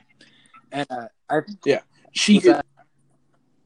Oh, I was just gonna say that she could see the fact that he wasn't truly invested in the dark side and in the Sith, and that he this whole time had kind of been like 1 foot in the door, 1 foot out the door. And I think what's important too is to emphasize the fact that no, this is not an actual healthy relationship. This is a Star Wars relationship.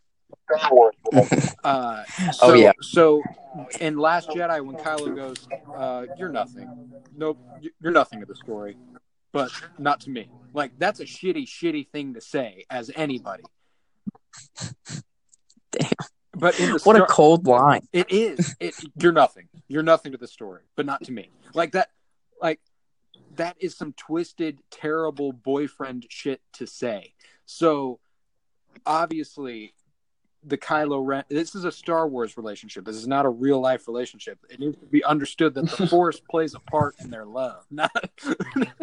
It's not just like she was like, man, I can't resist this guy who's telling me I'm nothing. Like he's so swole. Exactly. Like, it's not like that. It's something else. Yeah.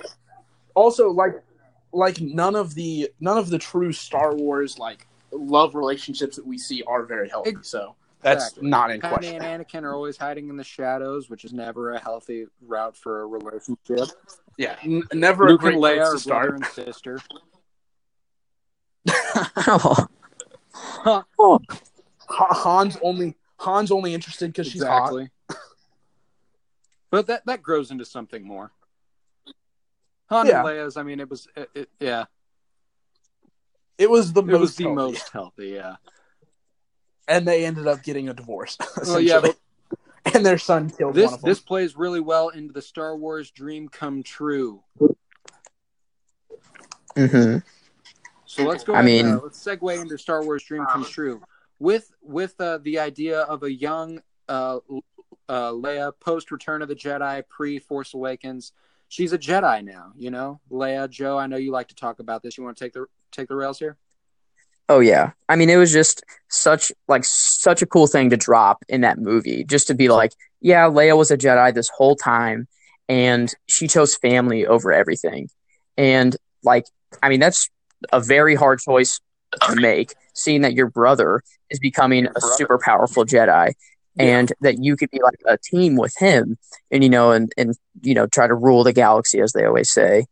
And just her deciding, like, no, I really have to focus on family instead. And she really just took that decision, like, made it her own. And she's just such a powerful character in Star Wars. And I just would love to see any more Leia in any fashion at all. So Yeah, I mean, what a soft decision, though. You could have been a space wizard with a light sword or with a laser sword, and instead you chose a son. could you imagine throwing your money away like that? Damn. I'm fucking playing. I don't know though. That's a tough one.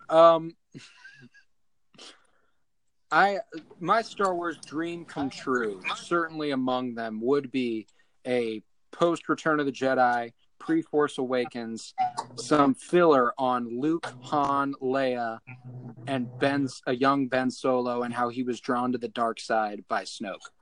Because I would love to see what was going on at home. What made Ben feel like he wasn't enough, and ultimately pushed him to the dark side when he felt Snoke's pull.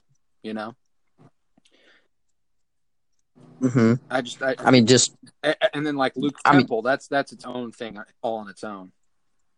Which I do believe we'll see Luke's temple in some series, in some form. I mean, there's no way that they just hint at that and be like, oh yeah, Luke had his own temple. You know, he was just training Jedi, and they don't show like. By the way, this happened, but don't worry. They'll undoubtedly come back to it. There's too much money to be made to it. Yeah, they didn't just throw that idea out there just to let it be. They are thinking ahead now. They're playing chess with the money making. Do you think his temple makes an appearance in Mandalorian season 2? If I were to bet on it, I would. I mean, I would bet on it because, I mean, just the idea of Mando taking Baby Yoda to Luke's temple, him getting trained there, possibly the Darksaber being involved with that. I mean, I just, that synergy right there would be awesome. I mean, you could also throw Ahsoka into it, say that like they find Ahsoka, she takes them to the temple.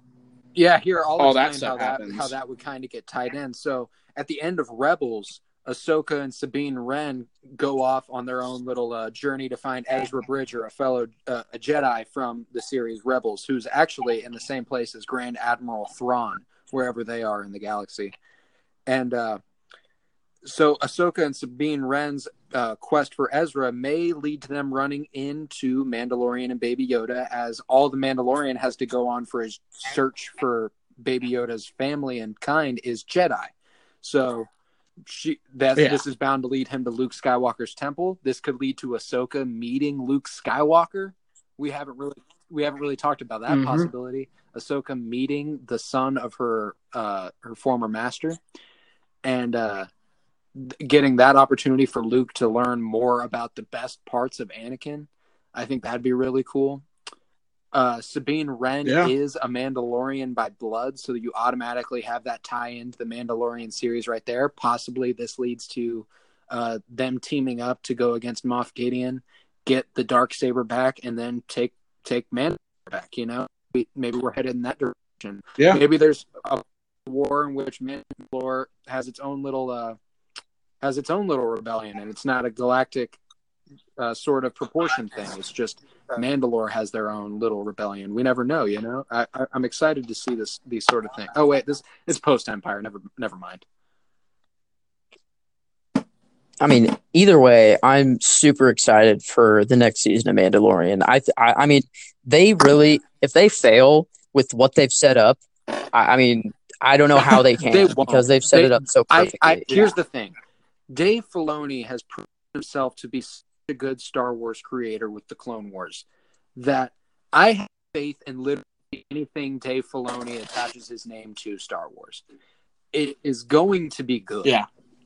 I mean, you got Dave Filoni, who's creator of Clone Wars, creator of Season 1 Mandalorian. And you got Jon Favreau, who has just got tons of Marvel projects under his belt, writer of Mandalorian. He's just he directed the very first MCU movie. Like that's huge. Like that's a feat. He might be cinema god. He might be. I have complete faith in the Mandalorian Season 2 being possibly even better than the first season. Yeah. And I mean, if you guys want to talk about some theories, because you've been hinting at theory I want to talk about for so long, and I can't hold it in anymore. Let's go. If that's okay. Theories, hit me with Okay. I can't believe I didn't mention this, or you guys just haven't. I mean, you kind of mentioned it, how the Jedi are arrogant, but I really do think that they are at fault for pretty much anything bad that's happened, and they're at some degree evil. And I'm not saying that they're as evil as the Separatists and the Sith, because they're just flat out evil. They'll do anything they can in their best interest. But I mean, if you look at the recruiting that the Jedi do, it's pretty horrible. It they mirrors the Empire very, very, very similarly. How they would recruit the young and just take them from their homes. I mean, it's like Anakin. Whenever he was first introduced to the Jedi Council, he was 9 years old, and they said, "No, he's too old." Yoda said he's too old to begin training, and a lot of people think that they just want to embrace the young and like this lifestyle, develop their brain so that they think like morally correct. But if you kind of look at it with a critical eye, it's more brainwashing. Exactly. And the Jedi themselves, other than the recruitment, they kind of think of themselves as like above the law, and they will do what they see is best, for their interests as well, which the Sith do all the time. And it's just kind of, from a certain it's not point really of view sort of thing. Yeah. It's like Obi-Wan It's not says, really from a certain point of view. It's not really Star Wars is not really a story of good versus evil, but more of a story of just a balancing act. And you just like the yin yang philosophy. And I don't really think obviously we see green, blue lightsabers, good guys, red lightsabers, bad.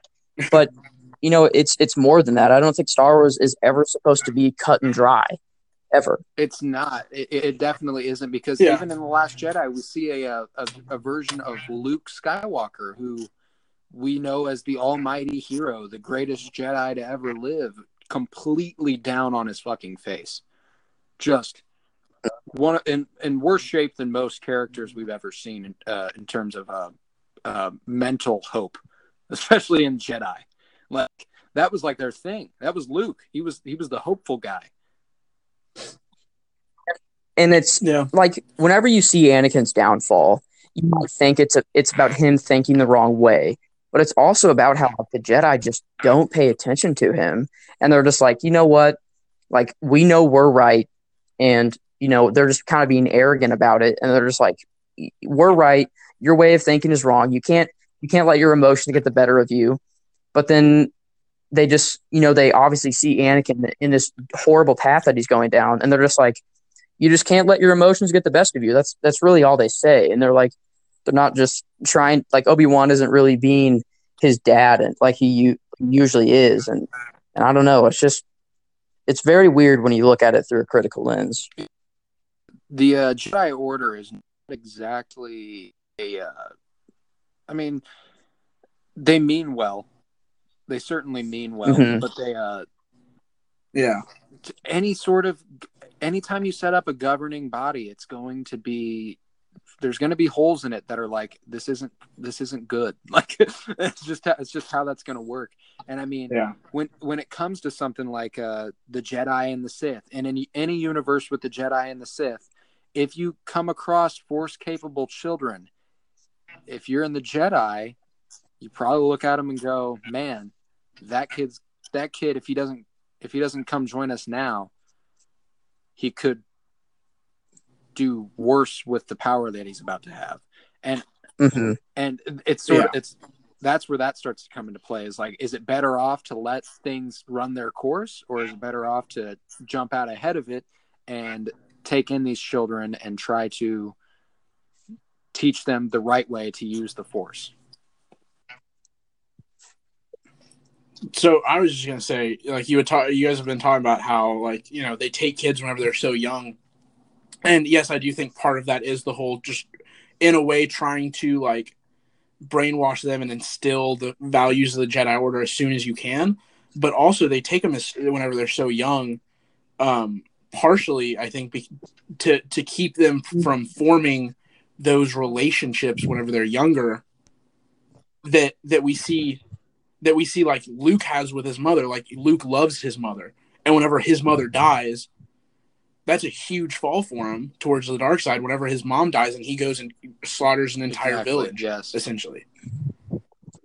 So I think that's part of the reason why they look at Luke and see, that's a 9-year-old, he's too old, because of the fact that he's already old enough to form these relationships and have these like preconceived notions about how he thinks the universe should work. And we see those flare up later on where he, you know, obviously, like, things like slavery, terrible thing in the Star Wars universe, but he has that extra motivation behind it that has him feel even stronger feelings towards it than what he should. Yeah, that's even another thing. Go ahead. No, you go. Well, they didn't even, you know, they freed Anakin of his slavery, but only after they gave him the fix to their ship that was broken. They're like, you know what? Yeah, let's free this kid, and you know, he might do well for us. You know, Qui-Gon kind of brought him under his wing, and then his mom is just still in slavery, and they're like, they gave the excuse of, we don't have the money to buy her out. But then, well, I don't think it was just that. I think it was also, they said, it's, you know, it's not our place to come in and change things. We're not here as but also, liberators. like, if you're part of a group, to say, like, you join, I don't know, a karate class, it's not like they're just going to take your kid away and then not care about the parent. They're going to be like, we're going to do everything we can with your kid. We're going to be fully transparent. They're not just like, we're going to take you away. You're not going to have any part of this, blah, blah, blah. I mean, like, they could have been like, you know what, Anakin, you've proved to do well for us now. It's been a decade since your mom is still in slavery and you haven't even seen her. Maybe we'll go free her. You know, just a little gift to Anakin. Maybe he wouldn't have gone the route he would have gone. Well, but that kind of goes back to what I had said earlier, and the fact that they don't want him to have any attachments, because attachments are a way in the Jedi's point of view, and I think kind of leads into the fact that we might see a different type of Jedi Order in the possibility of future movies. The fact that in the old Jedi Order, attachments were a way for the dark side to seep in. And the more attachments you had, the more ways the dark side could get in and influence you. Yeah, I guess the whole thing is just basically the way you look at certain like perspectives. Yeah, that's pretty much all it is. Is, you know, one way you look at it really bad, but then on the other hand, they don't really mean harm and they're trying to do the best they can. So, I mean, it's a toss up. There's a reason for the things that they're doing, and I think that's the biggest difference in, you know, like, between the Jedi and the Sith, where the Jedi are taking the kid away from the parents so that way they don't have the attachments, and they're also, you know, a lot of the time they're taking the kid away, and it's not like they're just going and kidnapping the kid. It's the parents are part of that decision. But then with the Sith, they're just straight kidnapping the kid, and then after the child is trained in the ways of the Sith, they have him go back and kill their family. Okay, fair. Because that's literally like Palpatine, after Plagueis kind of trains him in the Sith, he has him go back and kill his family. And obviously Palpatine's okay with it because he hates his fucking family, monster. but it's still, there are some things that the Jedi do that, from our point of view, might not be right or the best way to do it, but it's a whole lot better than the way that the Sith do it. Okay. Yeah, and Fair. see, the thing is that whole argument there was about how the Jedi's view on things, they think they're always right when they're not actually right, and who's to say whether those attachments are right or not? I think they are. I think they should be able to allow attachments because they proved that Anakin's attachments are what brought him back. Kylo Ren's attachments are what brought him back. Like, what? Yeah. Why can't you use your attachments for good? Like, why can't you teach? Attachments can help you Jedi and be a good is thing. not push down all your emotions. This shit isn't like, that's not how that works. Like, use your emotions and channel them into something good. Yeah. Like, get rid of the emotions of anger and those things. Sure, it's okay to push down, but the emotions of it, like the emotional attachment and things like that, they should allow and use them for good. But, Okay. I think we got that theory pretty good. Yeah. Okay. Yeah. Now, what about this? Oh, I have okay. a question. What do you guys think? How different is the galaxy if Qui-Gon Jinn lives and Obi-Wan dies on Naboo?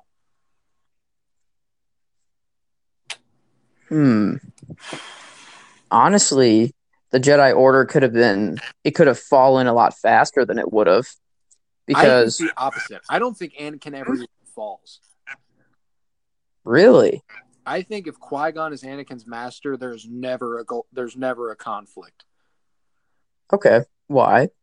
I think Qui-Gon, he was like, it all goes back to Obi-Wan not being ready to take him as an apprentice, I think Qui-Gon was a much more balanced Force user. He didn't know the dark side, but he was familiar with it because his former master ended up falling to the dark side, and he didn't exactly agree with the Jedi Order in the same way that Anakin did. He wouldn't have pushed Anakin's ideas down all the time. He wouldn't have made Anakin feel the way Obi-Wan did when he said, you're always trying to, fuck around, basically. Yeah. And I think Qui-Gon also probably would have instilled more of a student relationship into a student-teacher relationship and father-son relationship instead of a friendly kind of brotherly relationship that Obi-Wan and Anakin had. And in terms of the situation Anakin was in, as we see how he turns out, I think it would have been more important for him to have had a father figure at the time than Obi-Wan as a more brotherly figure, in my opinion.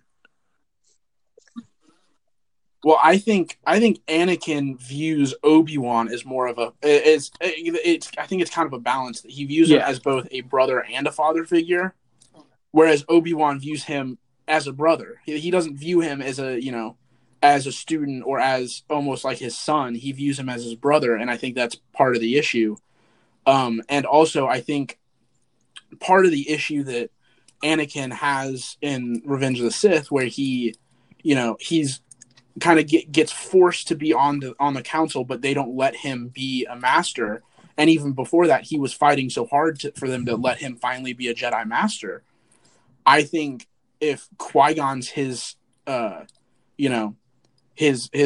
and everything, I think Qui-Gon, who at this point would have been older and a far more respected Jedi master and had a far higher seat on the council than Obi-Wan would have had, I think Qui-Gon would have fought harder than Obi-Wan did and would have for that's Anakin to be a master. As well. That's why I think if Qui-Gon trains Anakin, maybe there is a conflict, but I think it gets solved by the end of Revenge of the Sith. I think Qui-Gon would have kind of snuffed out the issue better than Okay, to play Obi-Wan. devil's advocate, I guess. So we know Qui-Gon, he's a very true Jedi, but at the time where the Council wasn't really up for, training Anakin to become a Jedi, Qui-Gon was kind of like, you know what, I'm going to do what I have to do. I'm going to kind of separate myself and do what I think is moral. But in Anakin, he already thought that way from the very start. Sorry for the voice crack right there, but he thought that way from the very start. He always did what he wanted to do. He always disobeyed orders, especially in the Clone Wars. And, that might have been instilled in him quicker, and it might have caused his downfall even faster than it would have already done. That's a valid point as well, but that would be a different sort of downfall. The way that you're indicating it would be that Anakin would get power hungry. Mm-hmm. Yeah, but just for pure lustful reasons, like. Yeah, I mean, a downfall is a downfall, and there's a lot of paths to the Sith. So Yeah. I guess that's fair. That's fair. Yeah. Yeah, but also I think Qui-Gon, where he says, I'm going to do what I have to do because he views the Chosen One as the prophecy, and he views Anakin. He knows Anakin as the Chosen One, so he takes it on himself to say, I'm gonna do what I have to do to get him into the Order because he views it as right. I think that there were towards the end, Anakin wasn't doing what he was doing because he thought it was right. He was doing what he was doing because of his attachments. And I think that maybe kind of having the point of view of I'll do what I have to do because that's the right thing to do may have even caused him to not downfall Very true. At all. That's also fair. Because he wouldn't have seen the Sith as the answer to the question, the answers to the question. He might have been more willing in a father-son. Yeah, he might have been more willing even in a father-son relationship that he would have had with Qui-Gon to go to him and say, hey, I'm having these issues. That's very true. Because he might have seen maybe I won't get the same judgment out of Qui-Gon that I would have gotten from Obi-Wan. Because Obi-Wan dealt with the same issues of the attachment with Duchess Satine, and Obi-Wan solved those issues himself.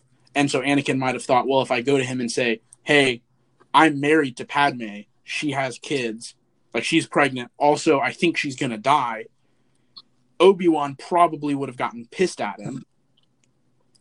Whereas Qui-Gon, I think, would have been more of the, all right, you fucked up. I disagree. I think that at the time of Revenge of the Sith, at the time that Anakin thinks, or at the time Anakin's having visions about Padme dying, I'm pretty sure Obi-Wan already suspects that this is the case. Oh, yeah, I think he does too. But I think that's what I'm saying is that's the difference in the relationships that they would have had. Whereas in more of a brotherly relationship, you might not be as willing to bring something like that up because of the judgment. But with a father-son, you might be willing to bring the issue up because of the fact that the father would judge you and be disappointed, but it'll help you fix it. I see what you're saying for sure. Can I pose another question? Absolutely. This one's kind of a quick one, but did Palpatine kill Padme? Did he pull the final string to kill her? My view on this has always been a little romantic, not even Star Warsy. Mm-hmm. I think I know where you're going with this. She died of a broken heart. Okay. It's completely out. I don't think Anakin killed her. I definitely don't think that's the case.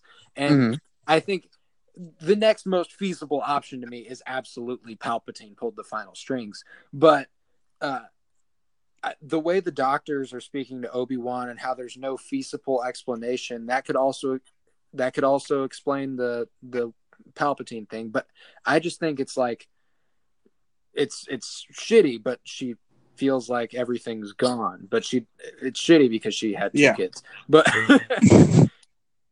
because also, the doctor's talking to Obi-Wan kind of strangely, and the doctor, or I guess it was a droid, but they said she seemed to have died from a mysterious way.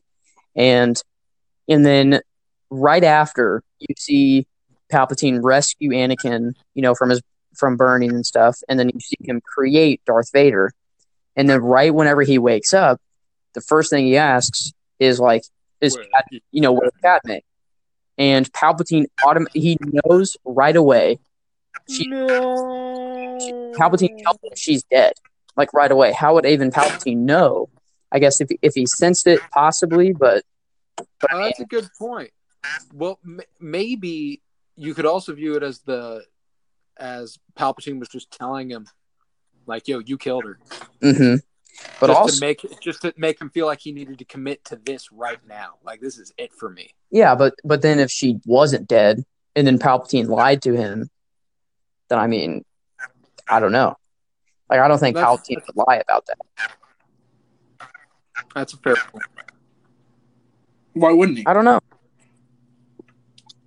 What reason is? I mean, I just think he was so certain that she was dead because he killed her that he was like, yeah, or he thought about it before, he said, well, Darth Vader at the time would be very, very, a lot more angry if Palpatine was dead and Anakin thought that he killed her.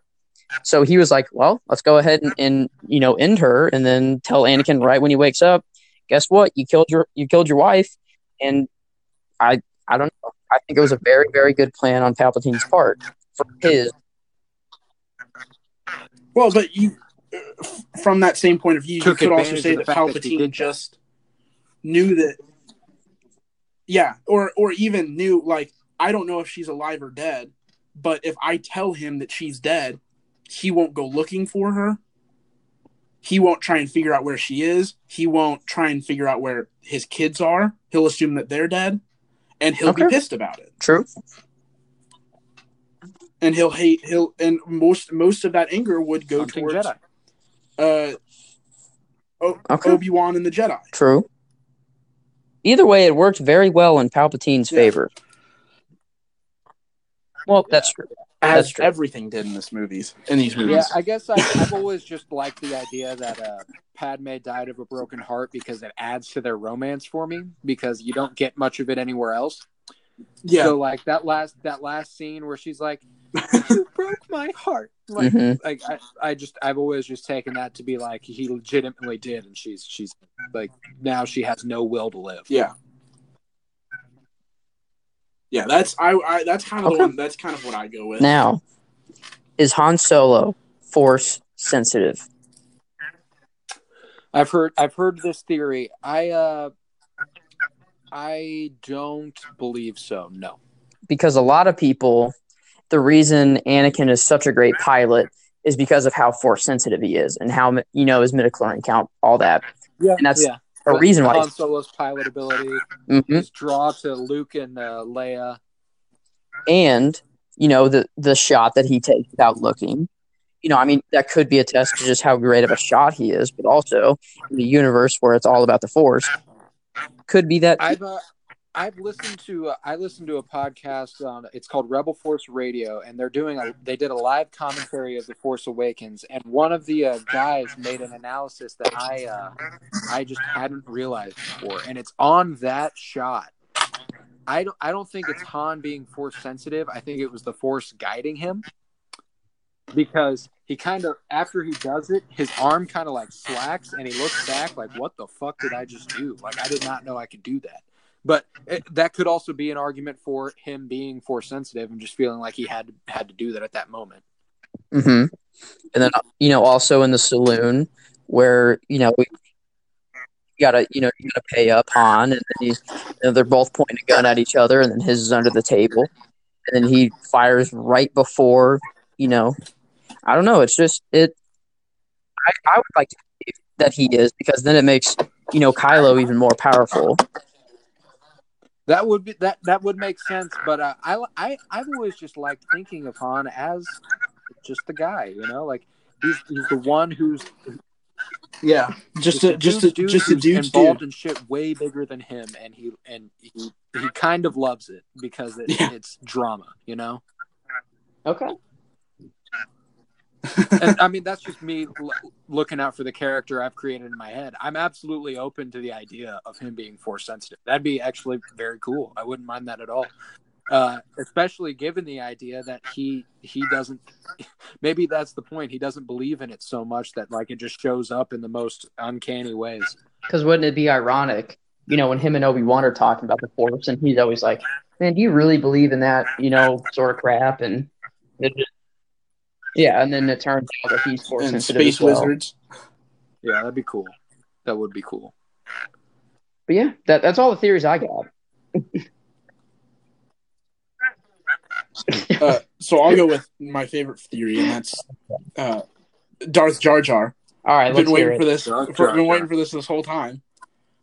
Just the idea that that Jar Jar Binks, the most hated character in all of Star Wars, the bumbling fool that seemingly does everything wrong but everything right at the same time, just was secretly a Sith Lord the whole time and was just like sitting in the background, pulling all the strings.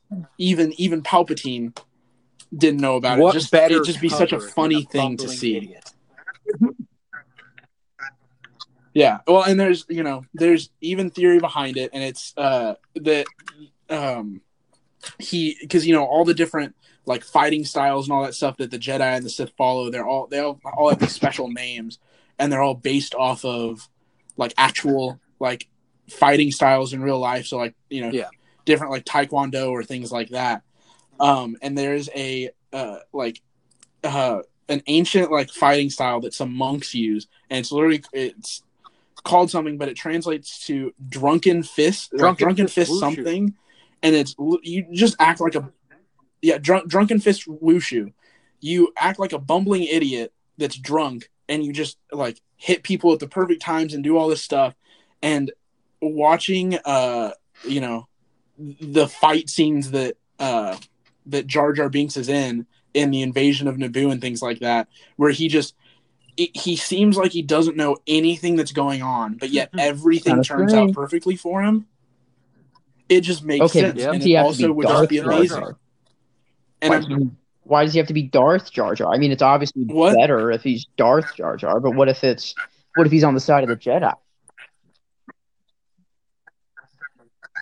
Well, because if he was on the side of the Jedi, then why maybe would he he's a keep it double secret? agent. Maybe he's just force sensitive. Nah, that's too boring. I want it to be Darth Jar Jar, Binks, who is still behind the scenes, even in the sequel trilogy. And Snoke is actually just Jar Jar. Even better, Palpatine lied. is Jar Jar. Palpatine is Jar Jar Binks' clone. I love Snoke it. is just a really fucked up cloning attempt at Darth Jar Jar. Yeah. Well, what happened is you went Jar Jar Binks, and then Palpatine is a crappy clone of Jar Jar Binks. And I mean, they're from the same planet, so who knows? And then Snoke is an even crappier clone of Palpatine. So it's just a really crappy Palpatine clone tried to clone of Jar Jar. himself for Snoke, and then he was like, you know what? Let's turn this size up to ×2. Like, let's just have some fun. Well, so I think the whole cloning thing is that like you can either have like a perfect clone that doesn't have any force ability, or you have a clone that has force ability and like the zombie Palpatine or Snoke, but that is just a disgrace to nature. Sense because it would make sense for a force-enabled body to be far, far more difficult to clone. Yeah, it's more difficult. So the whole thing is you had to choose between either the perfect clone of the body or the disfigured, unnatural clone, but that has the midichlorians and the force in it because of the fact that it's so hard to clone that part. Information that Palpatine was a clone in 9, who's to say that Palpatine hasn't always been a fucking clone? And that's what I'm saying. That's why I love to believe that Darth Plagueis the Wise is Palpatine, just a different version of a clone of himself. Yo, that you or this even better, this makes sense to me. Darth Plagueis the Wise Jar Jar being a flawed clone of Plagueis, Palpatine being a flawed clone of Jar Jar, and then Snoke being a flawed clone of Palpatine. I love it. I love everything about it. I just really like to believe that Palpatine has been like, what if he was like the original Sith? Just imagine if Palpatine was the original Sith and he just kept cloning himself to become different people and no one knowing this whole time. Well, so one of the things is that I saw after Rise of Skywalker, because of the fact that he's trying to pass down like the essence and the memories and the power of the Sith onto Rey, is that every single, because of the rule of two, where the Padawan always kills the master after the Padawan is more powerful than the master, is that every single time that you have the Padawan killing the master becoming the master, is that the original master becomes part of the new Padawan. So what you could say is and that's why like Palpatine has always just been this all Sith, where he has the power of all of these Siths for the millennia before him.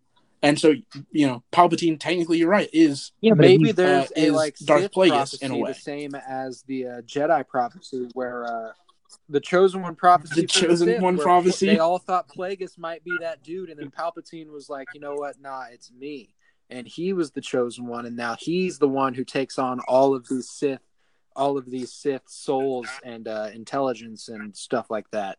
And now he's all the Sith. He's the Sith's chosen one. I guess. Okay. Or maybe Rey is that chosen one, and all those voices that she heard in her head were all just actually the Sith. Was actually just Palpatine.